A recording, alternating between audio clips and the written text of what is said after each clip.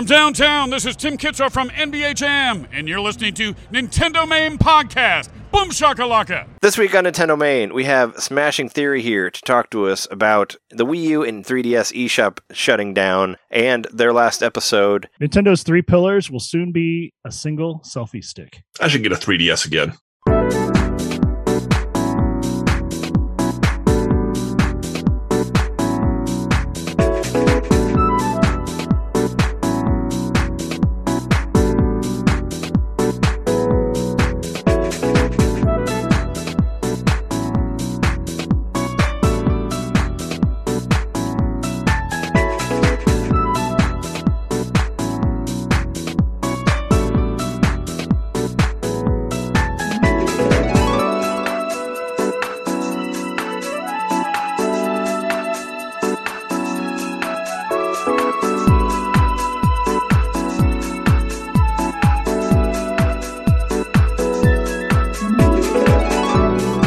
Should get a 3DS again. Welcome to Nintendo Main Podcast, episode 308. Your place to hear Nintendo fans mourn about the imminent death of the Wii U and 3DS eShop, which is going to be part of our main topic here, of course. And we are your hosts. I'm Trey, Retro 3-Pack Johnson. I'm Jeremy Witchy Watchy Mikowski. I'm John and Dale, Rescue Rangers Knitter. I'm Daniel, available until March 2023, Thorson. And I'm Sean. Download him now. And Daniel and Sean are here from Smashing Theory. It's so awesome to have you guys here again. I don't think you've been here since 2020. I think last time we talked to you was when Xenoblade Chronicles Definitive Edition was released, which is still very much in the press because Xenoblade Chronicles 3 was announced last week, and right. I don't know how you feel, but I'm pretty fucking psyched. I have to find my way through Xenoblade Chronicles 2, even though I already put like 120 hours into that game. I need to like finish it before That's the same before for the third Daniel, one. actually. It's a long ass game. Same problem with 2. Yeah, I put. Is that the 90 hours into DLC or that whatever? game. No, I mean that's not even with the DLC. That's just the regular Xenoblade Chronicles 2 story. Yeah, Is very I long. haven't even touched the Torna Chronicles. Yeah, I don't- Torna the Golden Country. There you go. Country, yes. That's it, yeah. I don't even have that yet, but I'm going to have to buy that one and get through it as well. I mean, I played through all of Xenoblade Chronicles 1. Like, that was like my number 2 favorite game of that year next to Animal Crossing New Horizons. Oh, wow, nice. And I did the DLC also. I did the Future Connected and all that. So I've done all of that. And after I did that, I liked it so much that I went back to Xenoblade Chronicles 2, which I had only played for like 30 hours. And I put like another like 90 hours into it. It was actually like my number 2 most played game of last year, according to the Nintendo information that they send you. It was just behind Monster Hunter Rise.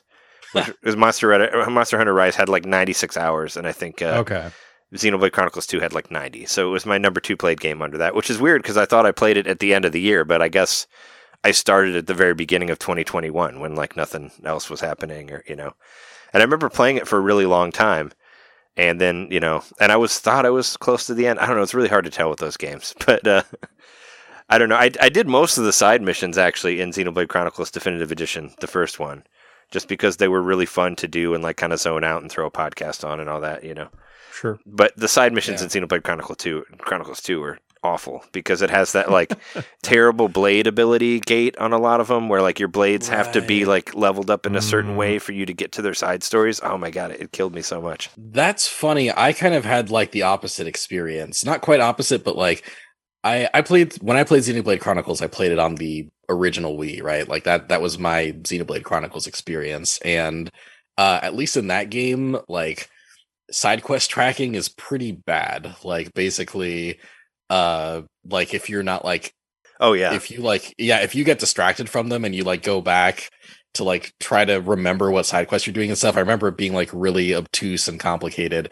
and like eventually I just had like a spreadsheet open. Oh yeah, that someone online made to like keep track of all the side quests I was doing. Yeah, no, I believe that because I played before I played Xenoblade Chronicles Definitive Edition. I played it on the 3DS, which is like the worst way to play it out of all of them. Oh, ouch! So I played the 3DS one, and yeah, I remember that. Like, because I like doing side quests in games. You know, like if they're not too stupid. But and they're really, really important in Xenoblade because you get like extra, you get extra money and experience and all that stuff from doing it. Yeah, you can't really beat like some of the harder like bosses in that game without doing a bunch of side quests. Oh yeah, you can't just like plow through it because you'll get stuck pretty early. Yeah. So when I played Xenoblade Chronicles 2, it was actually like a big like relief when they actually had like some rudimentary like they had a menu specifically for side quests that helped you track them better. And like that was so much nicer that even though some of the individual side quests could be like more frustrating or harder to access, I appreciated knowing what my side quests were. Oh sure, yeah. And it was actually kind of a nicer experience overall. Yeah, I remember the original Xenoblade Chronicles, the Wii 3DS version. Yeah, it's like it doesn't really tell you. It's like go find 3 of this type of of this type of creature, and I'm like, where's that? It's like I don't know, and you hope to like find it randomly, but most of the time you don't. But thankfully, in the Switch version, there were like dots on the map that would show you like where they are. So that's rad. So that's why it made it so much easier for me to do all the subquests, because it was kind of like you can sort of turn your brain off. It's like, oh well, where are these guys? Oh, they're over there. Okay, cool. I'll go over there and kill them, and then come back. And even though there are some things that don't appear until certain times of the day, which is kind of difficult that I had to look up, but that's only for a few. Like most of them were pretty easy to find. So they improved the tracking a lot for the Switch version. I played it also originally on the Wii.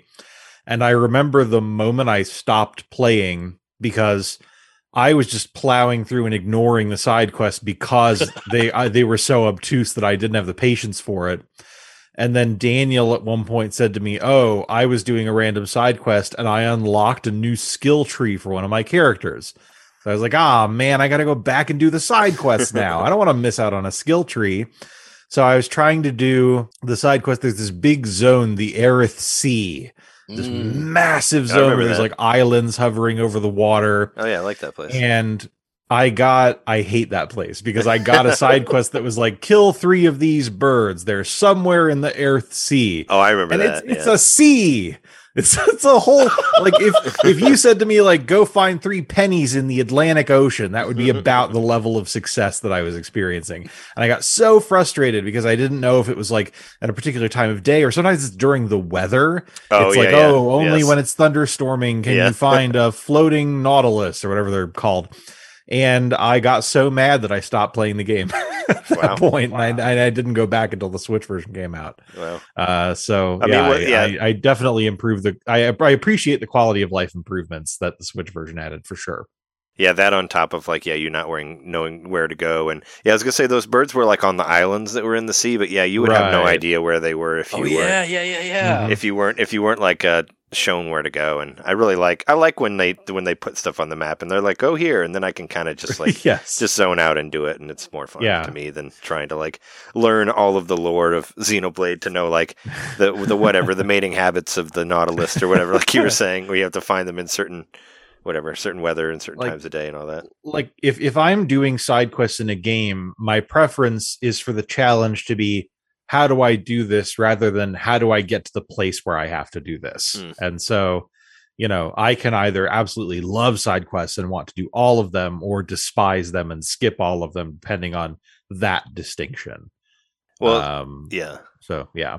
I was going to say, speaking of, it reminded me of that. There's a game that's on your list, which I definitely want to know what you think about it, but that's kind of what they did with Arceus, where it's like, it'll show you where the person in the town is that you have to report to, but it won't really tell you like how to find the stuff that you have to report to them about. That's always annoying. Is exactly like, so for Arceus, and I guess I'll talk about it more later, but specifically for the side quests, I've been doing all the side quests where it's like, go catch Pokemon X in Zone Y or whatever, and skipping all the ones where it's like, find me this mystery Pokemon that has 3 antennae and 5 arms. Oh yeah. Like, I don't know. I'm not normally a Poke guy. I don't know what I'm doing. And I just skip those.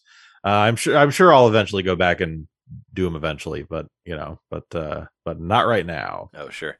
Well, that is about the time of the show. Well, I was going to actually, let's talk about your show, because you had a final episode of Smashing Theory. Yes. a couple weeks ago, and I think I mentioned it last week just because I wanted to have you on the show.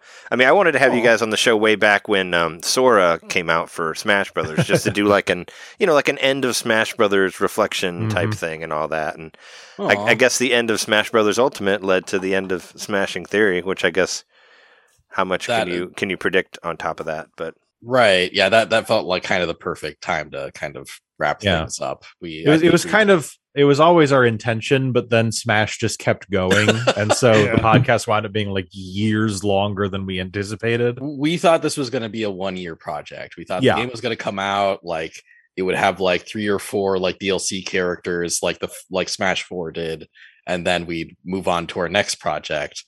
And then they kept doing, like they did 2 full seasons of DLC, and it took 3 years to come out, and we felt obligated. We stuck with it the whole time. So once it finally ended, that was the time for us to exit. All the ideas we had for other projects are like obsolete now. We have to come up with something new to do now that that's over. But yeah. So when we saw you at the Beat Kitchen, that's where we met. Live episodes. That's right. Where were you in the process of Smashing Theory? Like that was pretty early, right? Yeah, that was before Ultimate came out. That was when we were still advertising on Reddit before they shut us down. Before some mod was like, "Stop posting about your podcast on Reddit." They actually they did that once, and then I was like, "But it's technically relevant," and they're like, "All right, fine, keep going." Right. We saw diminishing returns on that, so I just kind of stopped on my own. Yeah, we made a subreddit and it never took off. I never really I don't really, I mean, the only time I read Reddit, forgot about it. The only time I read Reddit stuff is like for trying to figure out like, random quests and games or something when I'm stuck is a lot of times that I read. I go there for if something's not working right, I'm like, all right, well, someone on Reddit's had the same problem. Oh, sure, yeah. Yeah, I forget. Right. I was reading some weird thing on Reddit the other day. Oh, I was reading about why the Kazon aliens from Star Trek Voyager are racist. I was reading about that on Reddit earlier today because they're fucking weird. They're rich fucking source of information. They're fucking weird looking, man. No, well, Jess has been watching all of the Voyager episodes recently, so I had never really seen the Kazon before, and they kind of got like the weird hair, and they're kind of like low rent Klingons. I don't know. Okay. Yeah, it's something going on with their forehead, like some sort of prosthesis, probably. Yeah, they look like Klingons with weird hair, pretty much. I don't know. But yeah, that's my random Reddit thing that I was reading earlier. Sure. But I guess that's how I would find my way to Reddit if I need to know what the fans really think about a specific alien species in Star Trek. But yeah, no, I really enjoyed that last episode that you did. I mean, I'd listened to a couple before, like that you've done about directs and stuff like that. And sure. Both of you have great chemistry on the podcast, and I really enjoy listening to you talk back and forth. And you have some really great predictions also, like that one about the Pokemon game that had like, I don't remember, what was the name of the 2 different ones on there? What was it? Sean, you came up with those. Right. Geez. With Bashira. Yeah, you came up with the legendary Pokemon game. Yeah. Bashira, like a panther with a scissor tail, and what were the names of the Pokemon games? It was 2 musical terms. It was like Pokemon Nocturne and Pokemon something else. Pokemon Cadenza and Pokemon Sonata. Yeah, there you go. yeah. I love it. Yeah, no, I love that. I love that prediction. That's like high class Pokemon. That's almost like Castlevania level Pokemon. Right. That's the Pokemon that you play while you're in like a smoking jacket, having a nice Madeira. Yeah. Well, eventually they're going to run out of colors, or whatever, sure. or like a planetary concepts, whatever. Yeah. Or like planets or gems or whatever they're using. It's just gonna be a Pokemon letters and numbers eventually. I mean, I guess they did do X and Y, so there's like the full alphabet of letters that they could use. They could do like Z and R or whatever. I feel like the next gen will be like a new set of concepts again, like Pokemon Past and Pokemon Future or something like that. Right. Oh, that could be interesting. That would actually make you kind of want to buy both versions because, right? I mean, we haven't. We haven't I'm really still talked. sad Pokemon Gun never came out. Pokemon Gun and Knife, or no, I guess they have Sword and Or Shield. Sword, Shield, and Knife. Yeah. And Gun. They need like a Pokemon Electric Chair or a Lethal Injection. Like, There you go. God. the really hardcore kill you execution series of Pokemon. Everybody's modeled after serial killers. Like they don't. There's not really much variety with the characters, but you know they're trying out new things. But is there any like new plans that you want to share about your show, or is that still like a secret and all that stuff about what the next thing is? We're still figuring that out. Not much to report yet. In the interim, I've been streaming. I'm on twitch.tv/ThoresZ, THORESZ, and I'm streaming like Fridays and Saturdays more or less. And sometimes I'm on there. Yeah, sometimes Sean's on there. One thing we've been doing is like every other Saturday, Combo Breaker, the Chicago-based fighting game tournament, just announced that it was coming back. And every Combo Breaker, I enter something called the Mystery Tournament, which is it's a fighting game tournament where every match is a different fighting game or like a different versus multiplayer game. And you don't know what games they are in advance.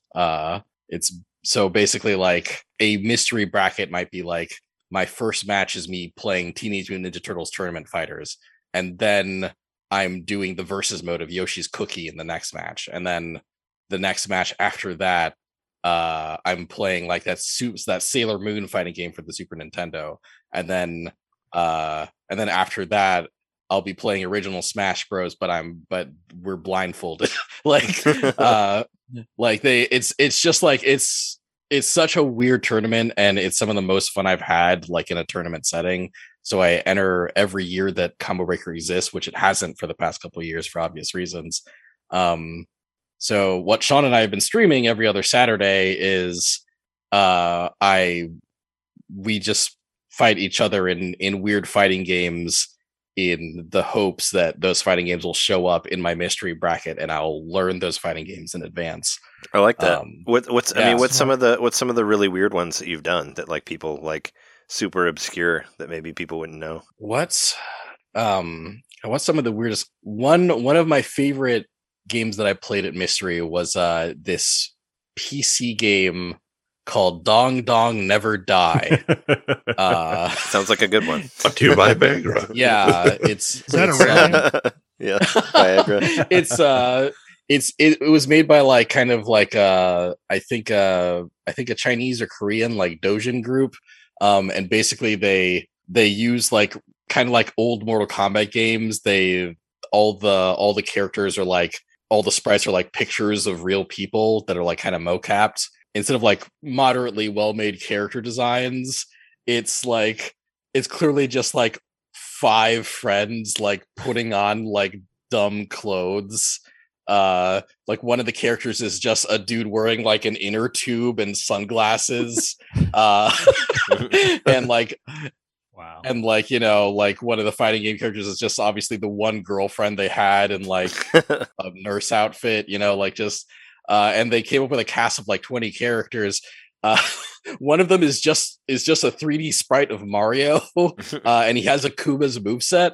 It's a very janky game. Weird. And it's actually like it's super crazy. Like look up like Dong Dong Never Die combos and like super moves online, and it's just an incredibly broken game, and it's actually insanely fun. That's really the great thing about like bad fighting games is that there will be a community of people who plays them really well and who has figured out every way to break them you can imagine. And so you look up these Dong Dong Never Die compilations and it really is just like, there's a picture. I mean, it's just like these sort of screen filling combos that can take you from full health to no health. And it's actually really fun to watch. There's a grappler character who has like super moves that are throws, and you can combo into them, which is that's like a no-no in fighting games. Like Zangief in Street Fighter can never combo into his throws. But that would make it a little like unfair, right? Right, exactly. But Dong Dong Never Die doesn't care what's unfair. Because they never die. Dong Dong never says die. I was looking at I was looking at the thing like same as John is doing and I just found this picture. I love this picture of like the Mario that you were talking about. I don't know if you can see it, but he's just standing next to a guy with his hands in his pocket, like he doesn't. Like that's his thing. He's like the Orange Cassidy of the game or something. He doesn't give a shit. Yeah. That's for any wrestling fans who watch this or listen to this. Gotta play this game now. But yeah, our Road to Mystery streams, like we're basically just playing bad games. We're just playing we play like 3 bad games every stream. Some of them are were decent. Yeah. But it is, I kind of oscillate between like, oh, this is kind of legit, and like I never want to play this again or be alive. Like it's very, or even think of it. Exactly. Never. When you say or be alive, like to even be alive and think of it once, it's like I'd rather be dead. Yeah. But no, it's a good time, and I always enjoy watching Daniel progress through the mystery tournament at Combo Breaker or Frosty Faustings or the other kind of local stuff around here, because he's very good at what are called fighting game fundamentals, meaning that like he doesn't know all the combos, like but duck low kick. Yeah, like he has instincts for when to block and when to go in and stuff, and so he often can really do quite well in a situation where he has to learn a game very quickly on the fly. Yeah. I like that. I like that idea. Like, and I like how it could be like anything. It could be something as weird as like Dong Dong Never Die or whatever, Yeah. And Yoshi's Cookie. We did Yoshi's Cookie is like not even a fighting game. Like that's almost like unfair. Yeah. It's like they bring puzzle games there. Sometimes they bring sometimes it's split screen first person shooters. Sometimes it's One year the grand finals was a physical board game. Basically somebody just had a camera. The final game is Go. It was Break the Ice. That was the grand finals one year. The board game Break the Ice. Wow. With the little sticks or the little cubes. Yeah. It's actually kind of fun. Yeah. That's I kind of want to be in this tournament. When does this happen? Memorial Day weekend. Oh wow. Yeah. That's around. It's a great around my time. birthday. It's such a great event. It's like a con for fighting game nerds. We'll see if I have COVID again by then. We've booked our tickets, but like we're kind of waiting to see if we're actually going to get to go. Yeah. Because I know you. I mean, I know you actually had COVID like right before I did. Like, because it was like the Wordle before Wordle. Every time you turn on your internet thing, you see another person has it. Right. It's like, oh my god, it got to them too. I mean, I recently saw like Ed Boon from Mortal Kombat playing Wordle, and I was like, oh my god, the world is over. First thing I thought you said Ed Boon got COVID. He might have. I don't know, but he's playing Wordle. I that too. It's like while the he's same recovering. thing. Yeah. But I mean, it was like everybody got it, and then I got it too. I should have figured it was just going to happen. Yeah, it was like the worst for me because I had not like left the house for anything besides work, and like groceries. Me too. Yeah, I haven't done that shit. point. Yeah, and then I got it from an anti-mask an anti-mask coworker that I have at work. Yeah, according to the HR department, it was a magical coincidence, but Wow. But yeah, that was a fun ride. Yeah, I figured that I was working on a TV on like a TV show, something like that, and I was staying in an Airbnb with the other crew members, and I think I got it from them in the Airbnb, possibly. I don't know. Sure, yeah. Even though I only talked to like one person not wearing a mask, and we were like sitting at the opposite sides of a table, like for like 10 minutes. So I don't know, but maybe it was. You went to New York during like shit was popping off in New York. Yeah, I mean, I had my mask on. I guess I did drink like a tea in the plane on the way there, so maybe that got it without my mask on. So maybe that gave it to me. I don't know. It's like it's hard to tell. Yeah. On the way back, I didn't take my mask off for anything. Like I didn't get any drinks or anything like that. Or it's weird because it's like they serve like little snacks and drinks and stuff, and they're like, you can take your mask off while you're doing that. And it's like, well, what if we all take our masks off at the same time? And it's just, Right. you know, it doesn't really, it just seemed like a battle. It was the Kobashi Maru of diseases. You just couldn't, just couldn't like get out of it. just like slide the peanut like through the side of your mask. You just fill up your Like- mask with snacks. Yeah, just like a horse trap. Like a feed bag. Actually, well, I mean, I do kind of do that on a lot of productions that I work on. I kind of just like lift up the mask and just like stick That or the just water pour bottle some in there and Skittles just, in you know, there. try to drink it like that. And yeah, Get self-administer a feeding tube and just have it it's stupid. through Yeah, your nose. yeah, it's dumb. But no, that's awesome. I definitely have you. I know I follow you on Twitch, and I'll put a link to it on the podcast and all that. Thank you. And I don't know. I have like auto host, so I might host you randomly and all that. That's why I don't watch Twitch as cool. much as I should. But whenever I see that any of my friends are on, I do try to pop in for a few minutes and see what's going on and all that. So I think I watched a little bit of your best of games 2021. I popped in on that for a second because I remember that. Oh, was nice. Yeah, that was Yeah. like straight up an 8-hour stream, I think. So Wow. Yeah. Yeah, no, we did full deliberations. Just Yeah. like me, Sean, and my fiance Devin, we all just did like all of our, like, we each went through like our top 5 individually, and then we also did runner-ups, and we did like categories. It was like an event, but it was super fun. I love doing that every year. that was a lot of fun. Yeah. Nice. Yeah, it's like a whole. I salute you for streaming for that long. I think the closest I got was when I tried to beat Conker's Bad Fur Day in one sitting. Oh, wow. Which was hard, a lot harder than I thought. But I mean, I beat Super Mario 64 a couple times in one sitting, but that was much easier because I played that game a lot. But That's fair. And that game's probably like shorter. yeah, you can beat that game in like 3 or 4 hours. Yeah. Like I can. Like I think I beat it in 4 hours the first time, and then I played it again I and beat it in 3 hours. But like Conker's Bad Fur Day, that took me like 8 hours or something like that. And I didn't even finish. I like rage quit at the end of the at the end of the stream because I was stuck in the fucking army part where we have to leave and the teddy bears are attacking you, and it's like it's so fucking hard. So. And I just couldn't do it anymore. I was just it was like 8 a.m, and I'm like, I need to be done with this game. And I like, you know, like I've done this a couple times when I try to like beat a game in one sitting. Like I'll play as far as I can until I get too frustrated, and then I quit, and then I come back and try to stream it again, and I'll beat it in like 20 minutes. And it's like, why didn't I just stay? Like I tried to do the same thing with Blackthorn when Blackthorn was put on the Switch, and I made it like pretty much to the last level. And then I beat it in like 10 minutes, like the next day. I was like, damn it. I should have just like stuck with it. But I just lost patience with it, and I couldn't do it anymore. So I needed a break.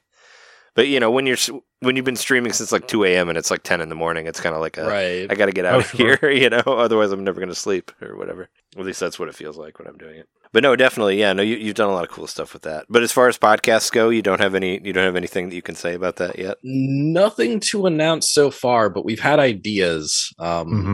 We have a pretty I had a pretty fun like audio drama idea like a couple years ago, and like I was just thinking about that the other day. Yeah. Oh yeah, nice. Okay, yeah, I've been thinking about dusting that off, like actually putting together scripts for it. Yeah, the like I don't want to give the plot of it away, but I've basically built it so that like there's a lot of scripted stuff, but there's also like Sean and I would be a couple of the main characters, and there would be opportunities for us to ad lib and riff off of each other in each episode. Yeah. And it would basically be like a comedic audio drama, like more of an audio comedy, I guess. But with some continuity and some dramatic elements, like, you know, like in the later half, basically. Once people are invested, then I'll try to write something sad. Suck them in with our dynamic and then destroy them. Try to kill that one character that everybody liked. Not that guy. Not Jeff. Damn it. Jeff. I liked him. Or whatever your characters are. Not Sonata. Damn it. Bashira, no. You stabbed yourself with your blade paws. You're not supposed to run with scissors.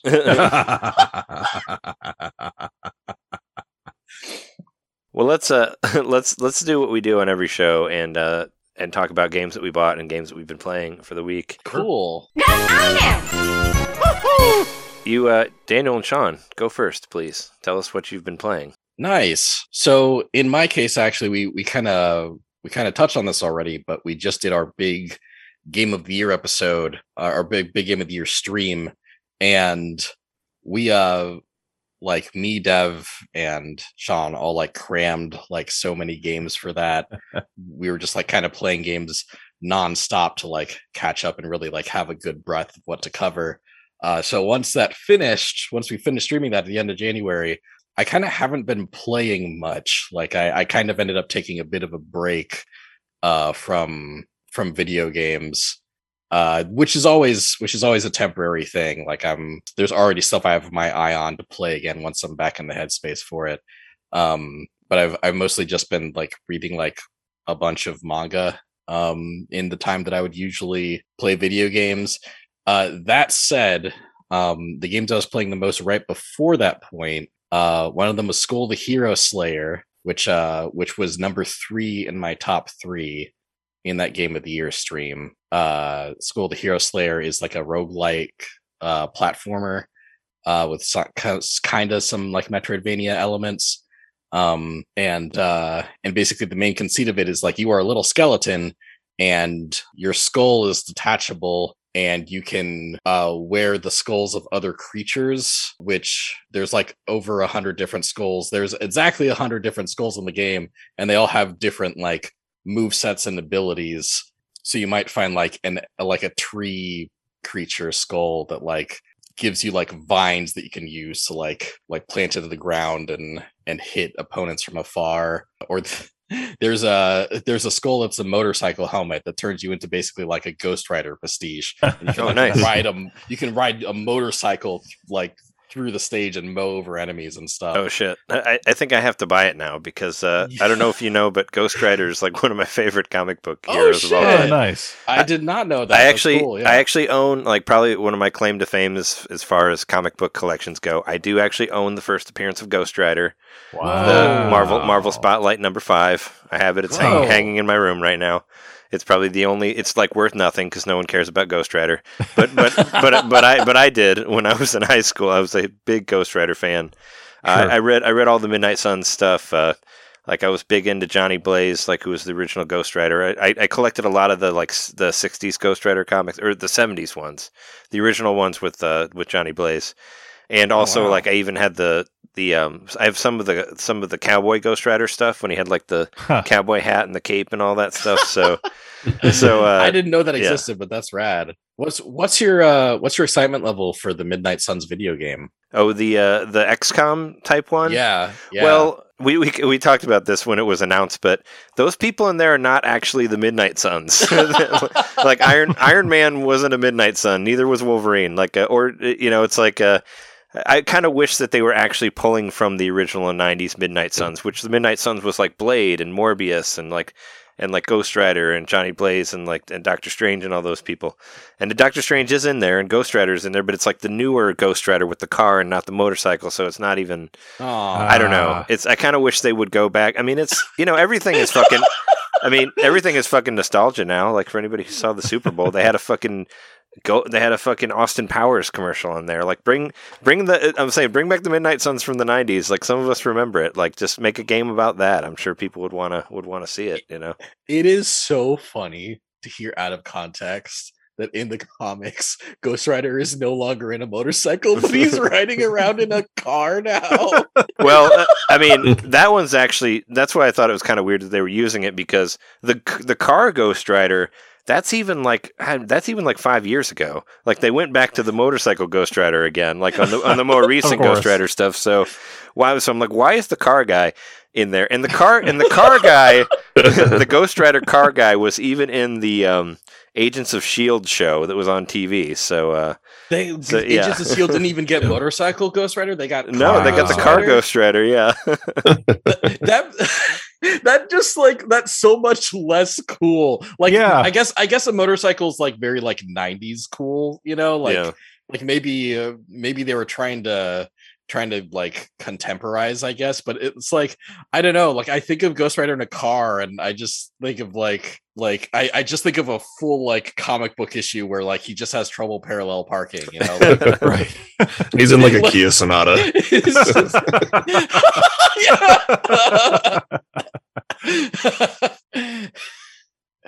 I'm going to send you to the depths of hell after I finish paying off this insurance. It really snuck up on me, and I gotta take care of this. You wait right there, and I will damn you as soon as I get back and sort this out. You'll understand why I'm driving an SUV now when you have kids. A motorcycle wasn't practical, Iron Man. I think it was. I mean, it was. It was them trying to make like, I don't know, Ghost Rider cool again or something like that, and like and reboot it in a way because he's like he's like part of like a Fast and the Furious type like streetcar racer guy, and that's why he has a car. And yeah, there's just a mini series where he tries out different cars, like the first issue, like the punch buggy does not work out for him. Well, I mean, if it's anything like the original like Ghost Rider, like that wasn't a real bike; it was like a hell bike that like that wasn't even it wasn't even real. It was summoned from hell, and that was my favorite thing about it. Was like, it was like the motorcycle from Breath of the Wild. You could call it out of nowhere, and then all of a sudden it would be there, Yeah. Or like the Weird Deer, which we'll talk about on Pokemon Arceus. Like you just hit a button and it's there. That's like the same thing that Ghost Rider's bike was. Like he didn't have to get it tuned up or anything. It was this like mystical, otherworldly transport that he was on. He could just call on it and it'd be there. So he didn't have to worry about parallel parking and stuff like that. So. But yeah, but a car until he got that car. Yeah. But a car with flaming tires is no way as cool as a motorcycle with flaming tires. No, absolutely not. So yeah, I can't show it to you. I'd have to like lift my whole computer. But I have like 2 big Ghost Rider toys like right next to the recorder over here in my office. I have the original Johnny Blaze Ghost Rider and the Vengeance Ghost Rider from the 90s. Ooh. Right over here with the full like motorcycles and with the tires on fire and all that stuff. So that's cool. Yeah. Well, if it's any consolation, the Ghost Rider like skull in Skull the Hero Slayer is actually one of my favorites. Like it's really satisfying to play, and like the final upgrade for that skull is just like, it feels like one of the most like overpowered skulls in the game. And like anytime I get a run with the Ghost Rider skull, it's like one of my better runs. So yeah, if you like Ghost Rider, I guess the Skull Hero Slayer might actually be a pretty fun experience for you. No, I mean I saw it's on sale for like $13.99 for the next 3 days. So if I don't spend all my money on the 3DS and Wii U eShop, then I might pick it up. That's a sweet deal. You should grab that. Yeah, I'm also planning on like just dunking a bunch of money into my Switch wallet and then going over to the Wii U and see what I can grab. But on the Switch, Skull is definitely worth it. I had a lot of fun with that game. I actually was playing that so much that once I got to the final boss of the first time, I'm like, okay, I have to put this down now so I can focus on other games before we do Game of the Year stream. But it was actually hard because I was having so much fun with Skull. So I'd recommend it to anyone that likes kind of the roguelike loop, because I think it does the roguelike loop in a satisfying way, and also the story is actually pretty cool too. It's done by a Korean developer, and like a witch like narrates the story like in Korean, and like it has some surprisely cool like emotional notes that I wasn't expecting. It's neat for a cute little skull. For a cute little skull game. Cute little skull game, yeah. No, it definitely sounds cool, like from what you're saying there. Like I said, aside from the the sort of appearance of Ghost Rider, which which is very cool. There's lots of fun little references in there. Like there's a kind of a Metal Slug reference where you're like a zombie skull that shoots bullets. What's that one Metroidvania roguelite that hit the Switch and was pretty popular? Not Dead Souls, but like Dead Cells. Oh, Dead Cells. Yeah, I remember Dead that Cells. One. The Dead Cells character makes a cameo as one of the skulls in Skulls. Oh, okay, you put it on and you look like the guy from Dead Cells and you have his powers. So yeah. That was a game I was hot on for like a couple weeks, and I think it ended up in my best of the year lists, but I really didn't play Nice. it. Oh, I didn't really nice. play it that much. I kind of fell off of it after that, but I thought it was really cool for like a month. So there Yeah. you go. Yeah, Skull's cool. I would absolutely recommend Skull. It's one of the more addicting roguelikes that I've played a fair few by now. Yeah. Yeah, no, nice. No, definitely. Like I said, it's on sale right now, so I might check it out for sure. Sweet. Yeah. Yeah, do it. I also played as much Eastward as I could before the stream, and that was also kind of a really nice experience. Eastward is kind of that really gorgeous like sprite based game with like the old man and the little girl, and like the sprites are all like very like meticulously animated, like and it's got like the graphic style kind of has like what if the Earthbound team was still making games in the 2020s, you know? If only. Yeah. I mean, we both got it. Jeremy actually played it all the way through, and it was on. Nice. That last game reminded me of Dynamite Heady. When you were talking Oh, about Yes, oh, I nice. loved Dynamite Heady when I was a kid. I which is didn't on even the think of the parallels. Switch expansion pack plus now. Oh yeah, it's on. Yeah, Oh, it's yeah. with Yeah. the Sega Genesis Yeah. games, which I did. Yeah, I did play that game when it was released on there. Yeah. But yeah, Eastward for me, that was one of my favorite games last year, and Nice. it pulled me in with the style, but it was the story that kept me going, and Nice. just Cool, just the weirdness. It's just such a weird game. Like it felt pretty weird as much as I got to play. I only I think I was partway through chapter 3. Like I made it into like the big city, and I met like the scientist character and stuff.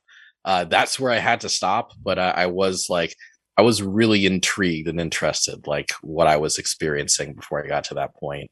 I definitely recommend finishing it. It gets it throws some new concepts at you at the end because the game does kind of like keep building on its own. So okay, because I was both. The puzzles are pretty fun at the end, and the challenge level goes way up with some of the melee stuff. Ooh, interesting. Yeah, I was like, because I was right at a point where I was both like kind of digging what was happening and also kind of like maybe this isn't like the experience that I was expecting, and maybe like in a way that maybe I'm not as interested in like beating it. But hearing that does make me want to dive back in, because like I was like, you know, like I was also in for the style, right? I love the style of it. But there's some really cool character arcs already. I do love the dynamic between John and Sam. One of my favorite things is just the Earthborn, just the RPG that's inside. Oh Eastward. yeah. Earthborn is great, which it's like a play on Earthbound, but it's actually more like a Yes. Dragon Quest game. Yes, when you play it, like it looks more like Dragon Quest. I think I probably played about as far as you did, because I got to whatever the one that's like kind of like Tokyo, like the sort of like Japanese area, like that was about as far as I got. Yeah, I think we're around the same spot. Yeah, but I did really enjoy the music, and I did enjoy the graphics and all that, and music was great. Yeah, the thing about the sprites in that game, I remember even when I was like playing through it, I would just be like, I've never seen this before. Like, there's so many unique animations, like that I would see like the sprite animation just once the whole time I played. Right? You know, Yes, they animated that stuff just for that one little cutscene or whatever. Yeah. Just like a really elaborate animation that like must have taken them hours to put together, and like it happens a single time, and then you never see that character again. Like a labor of love for sure. I was really impressed by the presentation on that game. Also, every time like Sam does like a little victory dance, like my heart just melted a bit. It's like, do I want kids? I do kind of want kids. Not right now, but like, you know, the ones in the video games are much cheaper. If it's you know. yeah, And if it's Stardew, you can turn them into doves if you get sick of them. We were just talking about that on our Patreon episode. Well, not about turning kids into doves, but like about how in the Sims game, how I used to put my children outside so they wouldn't keep my Sims awake. and then the people would come and get them and take them away, like the child service people. And Problem Sims. solved. Yeah. And then I'd have another one, and I'd put them back in the backyard again, and then they'd come and get them, and it was a circle. You know, it was a cycle of kids and Sims on GameCube. Yeah, but I had a really good time with Eastward, and I guess I'm looking forward to having more of a good time with Eastward. I kind of have a habit of like playing a bunch of 2020, like a bunch of games that came out like in the year that we do the Game of the Year coverage of, and then I'm on to playing games for the following year once we wrap that up, and then I never go back to the 2021 games.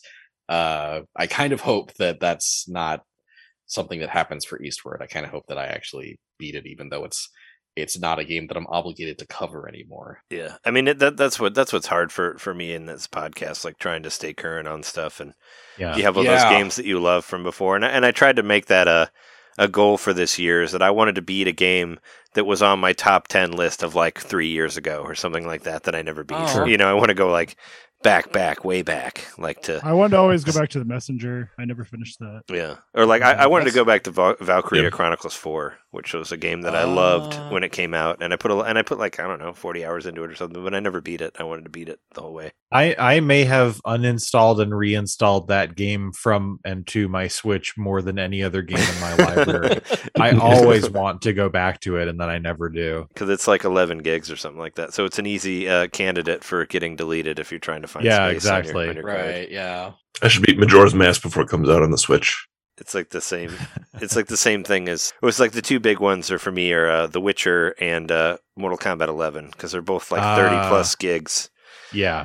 So it's like, well, The Witcher. I think I've decided to myself that I'm just never going to beat that game, and I need to just live with that, and I just won't ever play it again and be fine. But Mortal Kombat 11, I might want to jump in and play it occasionally, because it was fun, even though it looked kind of like shit on the Switch. It was still fun to play. I think I want to play through Witcher 3, but not on the Switch. Sure. That's fair. So maybe if there's an upgraded Switch eventually where they release like a better version of it, or hopefully an upgrade to what I already own. Right. Because I did buy the physical version, but I ended up having to download a bunch of stuff anyway to play it.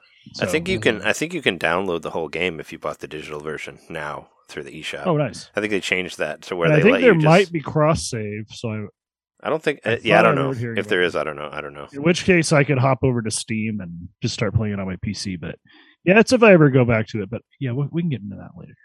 I'm going to be boning up on my Mortal Kombat 11 skills, because I'm going to be entering that in Combo Breaker. So if anybody wants to spar at any point, you can face off against my Scarlet. You'll probably destroy me. You have like the PS4 version though, so I also have the Switch version. What? I didn't know that. to play it on the go. You gave it to me from your pawn shop. You got it at the pawn shop. Nice. I completely forgot I did that. Okay, cool. Yeah, that's like the one good thing that's come out of that. Oh, that's not true. You have managed to get me some cool bargain shit from your job, but also I hate your job. Yeah, we talked about that last time you were on here as well, like about how going back to the COVID thing and all that, and how it was probably from your crazy boss, right? From there that was never believed that the disease ever existed and all that garbage. I recall from hearing from you that it was just like business as usual. Nothing really changed at your job. That's correct. Yeah. I get a little mad like thinking about it, but yeah, it's they were very lax with protocol, especially preceding what happened when I got it. After I got it, I came back, and the people that weren't wearing their masks were suddenly wearing their masks. But over the past couple weeks, I've seen those masks slipping farther and farther, like down the face. So the chin straps. No. Yeah. With like, no why even? So. Yeah. Why even bother? It's like I kind of gave an effort, Right, yeah. No, you didn't. Ooh, yeah. But besides Skull and Eastward, we've done one stream so far, me and Sean, where we played through some weird fighting games. The couple I'll talk about, because we did those on the Switch this time. My plan is to try a different system each stream, but we did play what was on my Switch. The cool one that we played was Dual Souls: The Last Bearer. Yeah. Which is kind of it's a really interesting game because it's one that's been in development in various forms for like many years. It was initially going to be like a Game Boy Advance game that never came out, and actually if you buy like the deluxe version on Steam, you can get the Game Boy Advance like version as a bonus, which is pretty cool. Yeah. But the Switch version of the game, there's like 9 playable characters, and like there's just a lot of different like a lot of different concepts just kind of all play at once. Like, you know, you've got your specials and your supers and stuff. It also does kind of a Blaze Blue Overdrive thing where you can kind of spend meter to gain like a temporary upgrade that's specific to each character. Like there's a character with like claws, and like his claws can do like bleeding damage once you like hit that overdrive mode. That kind of thing. Like there's a lot of like weirdly like neat stuff in that game. And it's like surprisingly legit, kind of janky. Yeah, janky, but surprisingly legit. Like it's actually like it looks cool. I was just watching the trailer off of the eShop on the Switch. It's only like $9.99 too. It's pretty cheap. Yeah, cheap as hell. Yeah, and it's surprisingly fun. Like the art styles, like all like kind of reflects like how janky it is, but it's still like in motion. It's surprisingly cool and fun. One thing that I will mention is while we were streaming, like we did a match. The match was kind of fun. And then I'm like, I think I want to I feel like I'm missing some things. I'm going to play through the tutorial. So I played through the tutorial, like Sean watched me play through the tutorial. And then we went back into versus mode, and it became slowly apparent that Sean was unable to do special moves as player 2. Oh no. And I was like, what?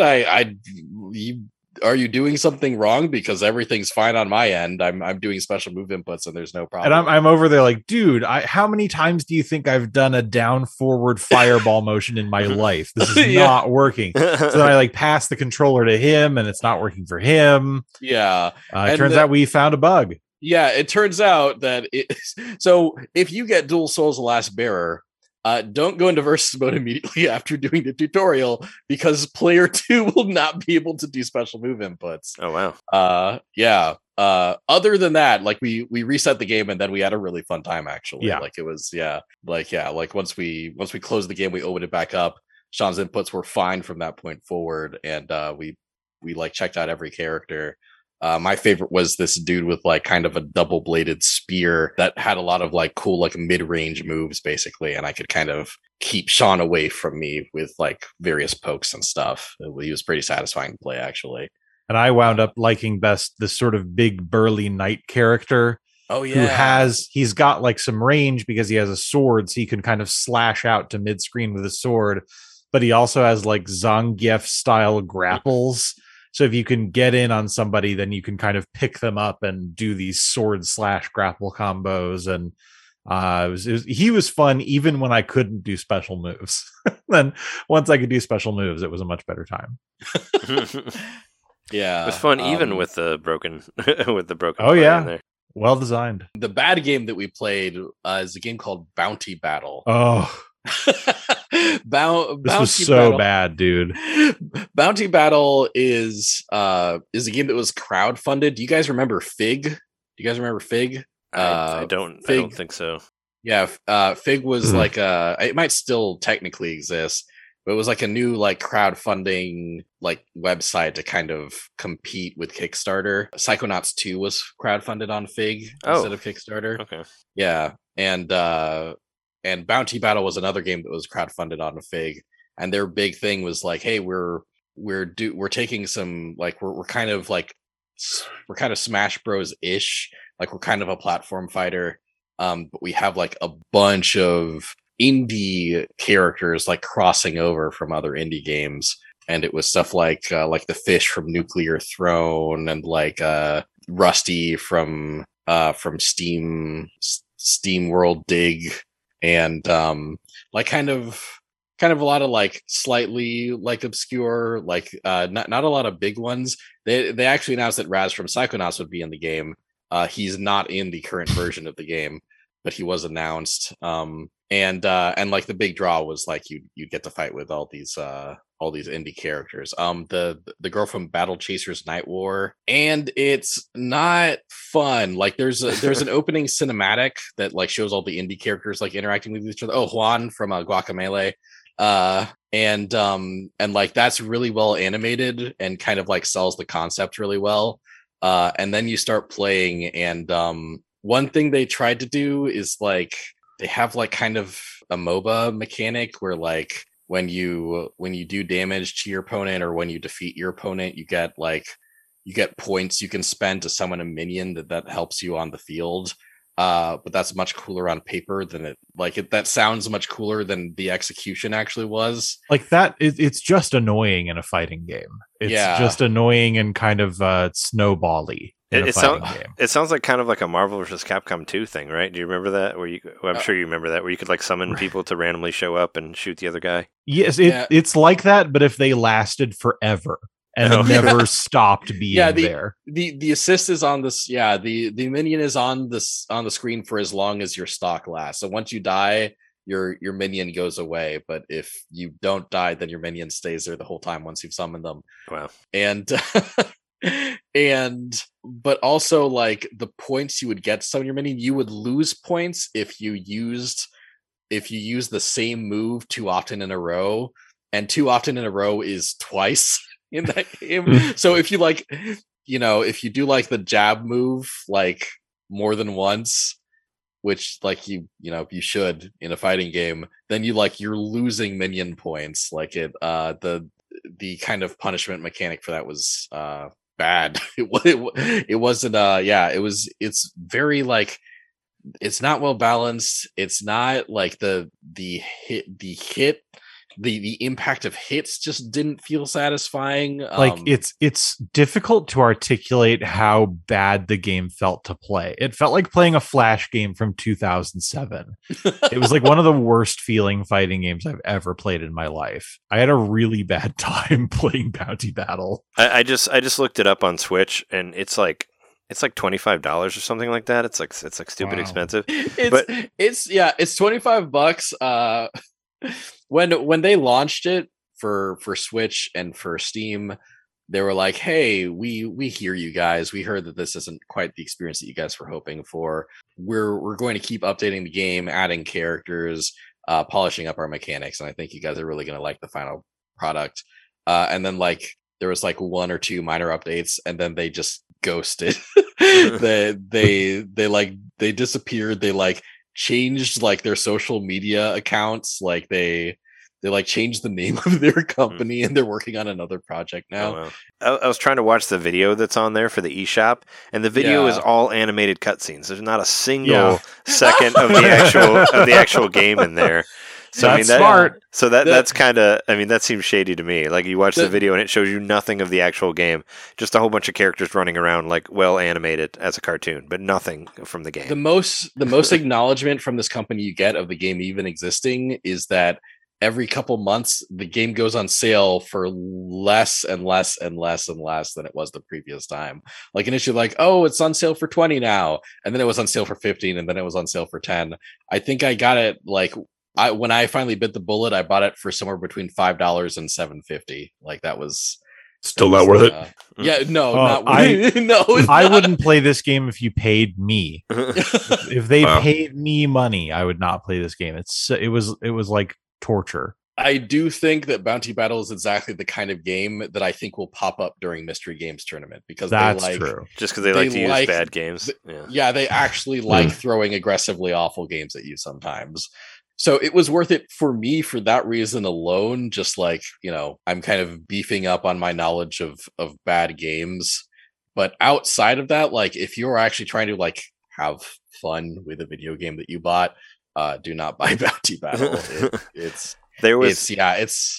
such a soulless, like vacant experience. Yes. Like I wasn't even like, it wasn't even like so negative that it looped around again to being fun, right? Like sometimes something will be so shitty that it's actually hilarious.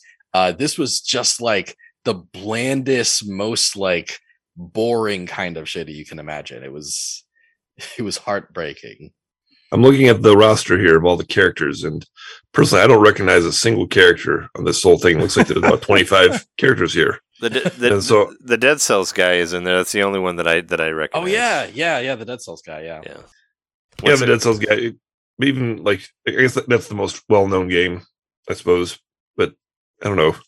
Seems like if I'm looking at this whole bunch of characters and it's supposed to be a Smash Brothers type game, and this is like the best you got, maybe that says something of the quality. I recognized Guacamelee guy. Oh yeah, he's one other. There was one other character. I was like, oh, okay, it's that character.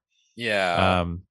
There are also they put some OCs in there, and they feel better to play, I think, than a lot of the guest characters. Daniel was playing as this like one-eyed Gorgon thing, like and beholder, just basically obliterating me in every match where he played that character. It does feel like more thought was put into those original characters than how to turn any of the indie characters into fighting game characters. One thing I didn't realize really until after I had bought the game is that one of the characters is a block from the game Block Lives Matter. The only if you look that game up, the most notable thing about it is that awful fucking name. Like I don't like that name. That's not cool, man. Yeah, it's real bad. Yeah, it's exactly. Yeah, like I found out like after the fact, it's like, oh, they came up with that name on purpose because they thought it was funny, and it's so the fact that like the Bounty Battle team like was like, oh, let's make that a cameo in our game. They don't. Bad judgment. Yeah. No one like I've taken the hit for all of you. No one else have to spend money on that game. I feel really bad for the people that crowdfunded that because I don't think they knew that in advance either. But yeah. Yeah, that's the fun thing about crowdfunding something, right? Is that it could be terrible. Which we talked about that before about the new like Shovel Knight, Mina the Hollower game and all that, but which looks great. But I mean, there's the possibility of I've been burned a couple times on Kickstarter. I'm still getting. I just today got like update 131 for Unsung Story: Tale of the Guardians. Which is a game that I backed just because Yasumi Matsuno was originally involved, and then he dipped right away, and it's just been a shit fest ever since. So yeah, I don't back things on Kickstarter anymore after that experience. Besides Mina the Hollower, right? Did you actually? I haven't yet, but I think I actually will come out of Kickstarter retirement for that game because it looks cool, and I'm excited that Yacht Club Games is like doing something not Shovel Knight, definitely not directly Shovel Knight related. I think it looks really cool. The only thing that I ever kickstarted was Sea of Stars, which is made by the people who made The Messenger, and I was very excited about it. So I see constant footage of it all the time, and I think it looks really good. So I'm happy that I funded that. As far as far as now, like it's not out yet. Sure. But it looks really cool. I've kickstarted so much; it's low key a problem. But I did really want to kickstart Mina the Hollower just from looking at it because I'm like, oh, that looks awesome. Yeah, that really evoked in me a nostalgia for like Game Boy Color games that I'd forgotten I had. Like watching that trailer. So I'm excited for Mina for sure. Nice. Well, you have a couple things. On your list that actually I really want to hear about, Sean. I mean, I want to hear all the Daniel stuff too. I'm not saying, sure. But stuff that we've been playing, like Pokemon Legends Arceus, which I know Jeremy has stuff to say about that game as well, so you can both talk together about it. Yeah, man. Pokemon Legends Arceus. I took a break from it this week. I've actually been playing it for like over 55 hours, I think, and I've gotten to like a part where stuff changes. I don't want to spoil it if you haven't got there, whoever hasn't got there, where everything kind of changes and it's a little different. And I'm on the trials, I guess is what I'll say. And I thought I was pretty close to beating it, and just because I was playing all these other retro games that I'll talk about later, I just didn't want to I wasn't going to try to beat it this week because I thought that'd be too much for me to talk about. But what do you think of it so far? Oh, I love it. Yeah, I'm in the post game now. Oh shit! Okay, having aggressively played my way through the main story. And when I was a kid, like I played and loved Pokemon Blue, I played and loved Pokemon Silver, and then I fell off from Pokemon.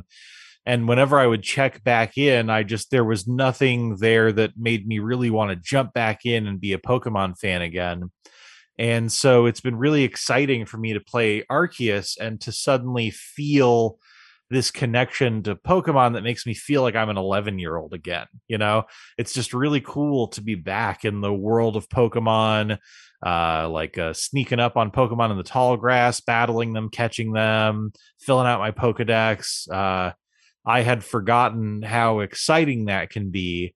And it's been really nice to be back there. I like the game a lot. It's funny, like you can't find somebody who's playing it who doesn't, who expresses that they enjoy it, that doesn't use the caveat like it's not perfect, but like of course it's not perfect. It's a Pokemon game made by the Pokemon Company. Like they've never released a perfect game in their lives. But Heart Gold was kind of close. That's fair. A lot of people claim Crystal as well. People say Pokemon Crystal was the best one. But for me, it is far and away the most I've enjoyed a Pokemon game in a long, long time. I'm just having a really great time kind of exploring the world, finding out all the secrets. And it seems as though I still have a lot of content to go. I have a lot of side quests I haven't done. I have to fill my Pokedex all the way out. And I'll definitely be playing this game for like weeks to come, from what I can tell, and that's very exciting for me. I love the shit out of it. Actually, when I was listening to your final podcast, I was playing Pokemon Arceus at the same time. Nice, because it was like I had some drinks. I had some drinks with my wife, and we were both kind of drunk, and she went to bed, and I was kind of wasted, and I was like, Pokemon, I've mentioned it before, but Pokemon Arceus is a really fun game to play when you're kind of drunk. I can see that, yeah. You can just be like, oh, hey, there's a time bubble over there. Let's go over and see what's happening with that. And you can just go fuck around. And I don't know. It's a great kind of, I don't know. It can be a really fun drunk game just to walk around and just find shit. And I think that's what I love about it so much is just, discovering when you get more stuff. And like, it's like when you get like the Basculegion the first time and you get to go to find new areas that have like, like Chimchars in it or whatever that you hadn't seen before. And it's like, oh, wow, there's this little thing in the back that I can go to. And there's all this stuff here. And there's an alpha version of this everything. I have like over 100 alphas of stuff. And it's just fun to just like fuck around. Just like go around and just find stuff and not do... Like I got to 8 stars before I even got to the third boss, because I was just having too much fun catching Pokemon. I think I played like for 40 hours before I'd barely even advanced the story. I was just like having too much fun just finding Pokemon and, filling out the Pokedex. And I think I got like 80 Pokemon in one run one time, and it's stupid, but it was I think of fun. One of my favorite things about it is that it's such a great game for like picking it up, playing a little while and putting it back down, because you can save anywhere. You load into the zone surprisingly quickly. You can just like go out and catch some Pokemon and then use fast travel to go back to the base and then stop playing and then come back. I never feel pressured to like, oh God, I got to get to the next save point, or I've got to, I really need to accomplish this goal and then I'll stop. Like it always feels very easy to just, if I'm in an Arceus mood, I can slip into the game and I can play for a little while. And it's nice for being an adult who has a job and shit to have a game like that that doesn't require a big commitment. I love Arceus. I think it's such a great game. I don't necessarily think, because there are a lot of people who've been saying like, oh, this should be how all Pokemon games are going forward. I don't think that's true. I think I'd be fine if the main series took some cues from Arceus. But I know that there are people who really like the sort of, turn-based collecting gym badges version of Pokemon, and I think that's completely fine. But if they made, I don't know, Pokemon Legends Lugia next or something, I'm there, man. Like, whatever. If they do another game like this, I'm there immediately. There's some parts I definitely want to stay in the Pokemon world, like number one, I like that there's not 2 versions of the game. There's only one version. That's pretty cool, yeah. Number 2, I talked about this before, but the fact that you don't have to trade certain Pokemon to evolve them made me so happy. That's because I'm so tired of doing that. Like now you just hand them a link cable item and they evolve. And like they just did so much cool stuff, like giving you the option to evolve whenever you want, like also like never losing a move whenever you gain new moves, and you can change your moves whenever you want. Like they just did all this really cool stuff that I think should be in all the other Pokemon games. Yeah, there's a lot of quality of life stuff that's just really great and makes the game feel much snappier that I really appreciate. And like catching Pokemon without actually battling them is so much fun. It's very addicting. Yeah. Just kind of fling a Pokeball at the back of some poor Pokemon's head and hope that you get it in one go. Especially if you're like in a group of them and you're like bam, bam, bam, and you catch a couple Right, at right, once. yeah. Or I really like if I run up on a tree that's got some fruit, hit the tree, I'm collecting that, and then I'm like bam, bam, bam, catch like 2 or 3 Pokemon all in the span of like 12 seconds or whatever. It's like, this is really nice. This is It's fun to try to good. catch multiple ones at once, which I've tried to do. I still kind of, I guess it's still kind of old school of me, but I still like wait for them to not come out of the ball. Like after I throw one, I'm like, sure. Wait, they might come back. But you get to the point, like I feel like the more stars that you have, maybe it's easier, because I was catching alphas with regular Pokeballs without them even like not even fighting them. I would just throw it at them while they were turned around. That must be my problem. I've been is. having trouble catching alpha lately, so I must need to get start making the great balls. Maybe because I was just catching them with regular red ass Pokeballs, like not any of the great balls or ultra balls, and not even fighting them, just throwing it at them with them looking away, and then I'd catch them. And that was that. I for a while was hitting a wall with alphas where I was either killing them or just flinging Pokeballs at them and not catching them and eventually giving up. Yeah. And then at some point it sort of crested and I caught my first alpha, and then after that it wasn't a problem. But my team was like level 45 at that point. So your mileage may vary. I don't know. My team is like, I don't know. I think I'm in the 70s, maybe 80s. I don't know. I'm in the 70s now because I actually got to a post-game fight that was so hard that I had to grind for 10 levels because I could not beat the fight. Well, that's good. That's good to know that I'm already ready for the post-game whenever I get to it. Yeah, I'd say so.